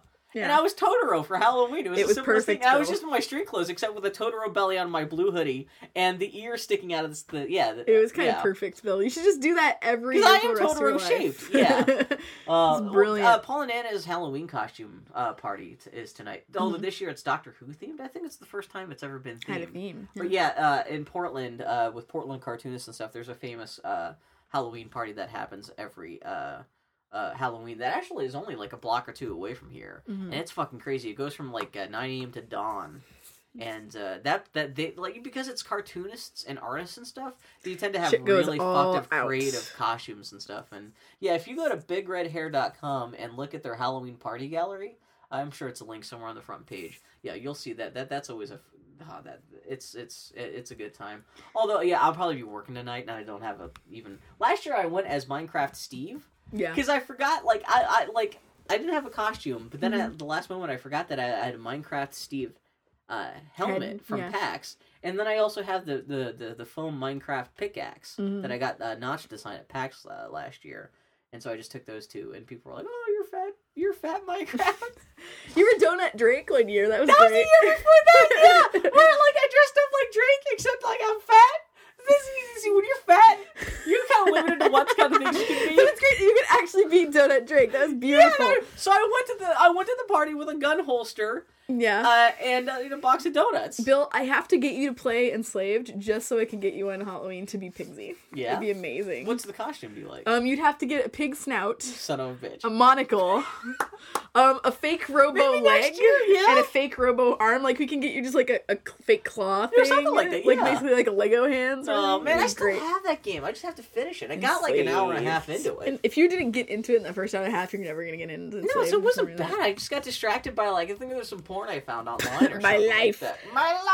No, I have gotten into the habit of thinking all year about my Halloween costumes, then never doing it. Me too, because I love Halloween, but I don't dress up because... And, I don't really, that party is way too attended for me to enjoy. Oh, it's super packed. It's claustrophobic as hell. Yeah, I don't enjoy that. And all the other Halloween parties I've been invited to, I'm not terribly interested in going to either for similar reasons, or it's just people get stoned or drunk. And I'm like, I'm not interested in any of these things. That's what I love Paul and Anna's party, but I've never been there for more than 15 minutes, just because it's so loud and you can't talk to anybody, and it's just kind of. It's I see people I haven't seen all year. It's great to walk up there and back and just see everyone in costume bumbling around, but yeah. So I've gotten to the point where I don't care. I've gotten my desire to wear costumes has been kind of annihilated. It makes me sad. Yeah. But whenever I think of Halloween costumes, I think of the year that my mom made my Halloween costume. She made me a wolf costume, because that's what I asked. Not a werewolf, a wolf. And so I had a sweatsuit with a brown sweatsuit, sweat shirt and sweatpants. And my mom took some fur cloth and she cut a big belly. and she made a long tail, and she pinned it to my pants, and then made me little ears, and then she painted my nose black, and gave me little spots and everything. And I was like, yeah, I'm a wolf, but the tail was really long, so it dragged behind me, so people would step on it, and my pants would pull down. Oh no! And people kept saying, "Are you a lion?" Because I kind of looked like the cowardly lion. Because I was young enough that I was still a dick. So I was like, "No, I'm a wolf, you guys. I'm a wolf." And I got really upset, and I complained to my mom. And I broke her heart. She made that costume for me, and I was an asshole. One of the best things about Halloween is the lengths parents will go to make their kids Halloween costumes. Yeah, my mom never did again. My mom made my made my Karate Kid outfit when I was a kid. She made me a Ghostbusters outfit. Yeah. Well, we collaborated together to make the Ghostbusters. She got the jumpsuit. I started working on the proton pack because they have the backpacks. Yeah. And they have these guns. And my mom was like, okay, well, like, I'll see if I can't figure out where I can get you a gun. Yeah. And she got me, like, a little pistol squirt gun. And I got upset because the Ghostbusters, their guns are, like, pistol guns. They're just like this, like, you can almost use a broomstick handle to get the idea. Or, like, a vacuum cleaner. And so she, like, helped me build the proton pack, and then she went in and installed the gun, and it was a little... I was upset, but I didn't want to say anything to break her heart. See, I was just an asshole. So I was walking around... It was terrible. But I remember walking around all day with my off-brand Ghostbusters proton gun. I felt so ashamed, despite the fact the proton pack that I had made was just a cardboard box I painted black with a couple stickers on it. But for some reason, the fact that the gun was just a little squirt gun pistol, I just felt so like dirty and ashamed. I was like, this is not screen appropriate. Yep. You ass. Yeah. But at least you only thought that. You never said that out loud. But then, to be fair, you probably were not ridiculed. Did anyone ridicule you for your... No one cared. I was the only person on the planet who cared. But my mom went to such great lengths to help me build that costume that, like, I wasn't... Yeah. Whereas I was so ridiculed for my outfit that I took it all and put it on my mother. My poor mother. I need to call her. I need to send her some flowers. Mom, sorry for everything. Thanks for paying for 3/4 of my college education so I could drop out and move to Portland on top of not wearing your wolf costume appropriate with the appropriate amount of respect. Oh god, so that has been that was hour 18 of Boy Howdy's second annual Halloween podcast. We should have just had a dedicated Dishonored podcast. Oh god, that's the end of our 3.5 hour long. This podcast has been as long as Schindler's List. Whenever I think of anything being 3.5 hours long, I'm like, I could have watched Schindler's List in the whole. God, you could have watched the first half of the first Hobbit movie and the time it took you to listen to this podcast, everybody. Guys, thank you so much for listening to us again. Hopefully we'll be back next year for our next year's Halloween. Next year we'll actually talk about Halloween next year. There we go. Although Halloween is always going to collide with us being video game nerds. Yeah. With whatever we're going to be talking about the new Xbox season that just came out next year, probably. You know, it'll be interesting to listen to next year to this podcast. No, and we'll be like, oh, little did Bill talked incessantly about how broken the Kinect is. They're gonna be like, man, we were really wound up about Dishonored and the Kinect last year. Jesus Christ. And Bill's so excited about, like, getting a pre-order for the Wii U, and it turns out no one bought it, and they're giving it away for free. They did a $50 price drop 2 days later. Alright, friends, as always, you're at Boy Howdy Podcast on the Twitters. Howdy at boyhowdypodcast.com is a good way to contact us. You can also use our form on our website. Eventually we'll see it. Possibly. Thank you all for listening. We'll be back next week to talk about more bullshit that doesn't matter. Probably Assassin's Creed, and I will be quizzing Annie about what she thinks about The Invisible Man. Which I apparently have to watch now. But seriously, guys, if there are movies, like, I've never seen shit like Carrie. I've never seen any Hitchcock movies other than The Birds. So, like, there are all these movies I've seen. North by Northwest? No. I've only seen The Birds. Birds is good, though. It's really good. Psycho's not that interesting. So everybody tweet at me or at the Boy Howdy Podcast what movies I should watch. Just seminal horror films, things like The Shining that it's dumb that I've never seen. And I'd appreciate it. Tweet yourself. See you next week, friends.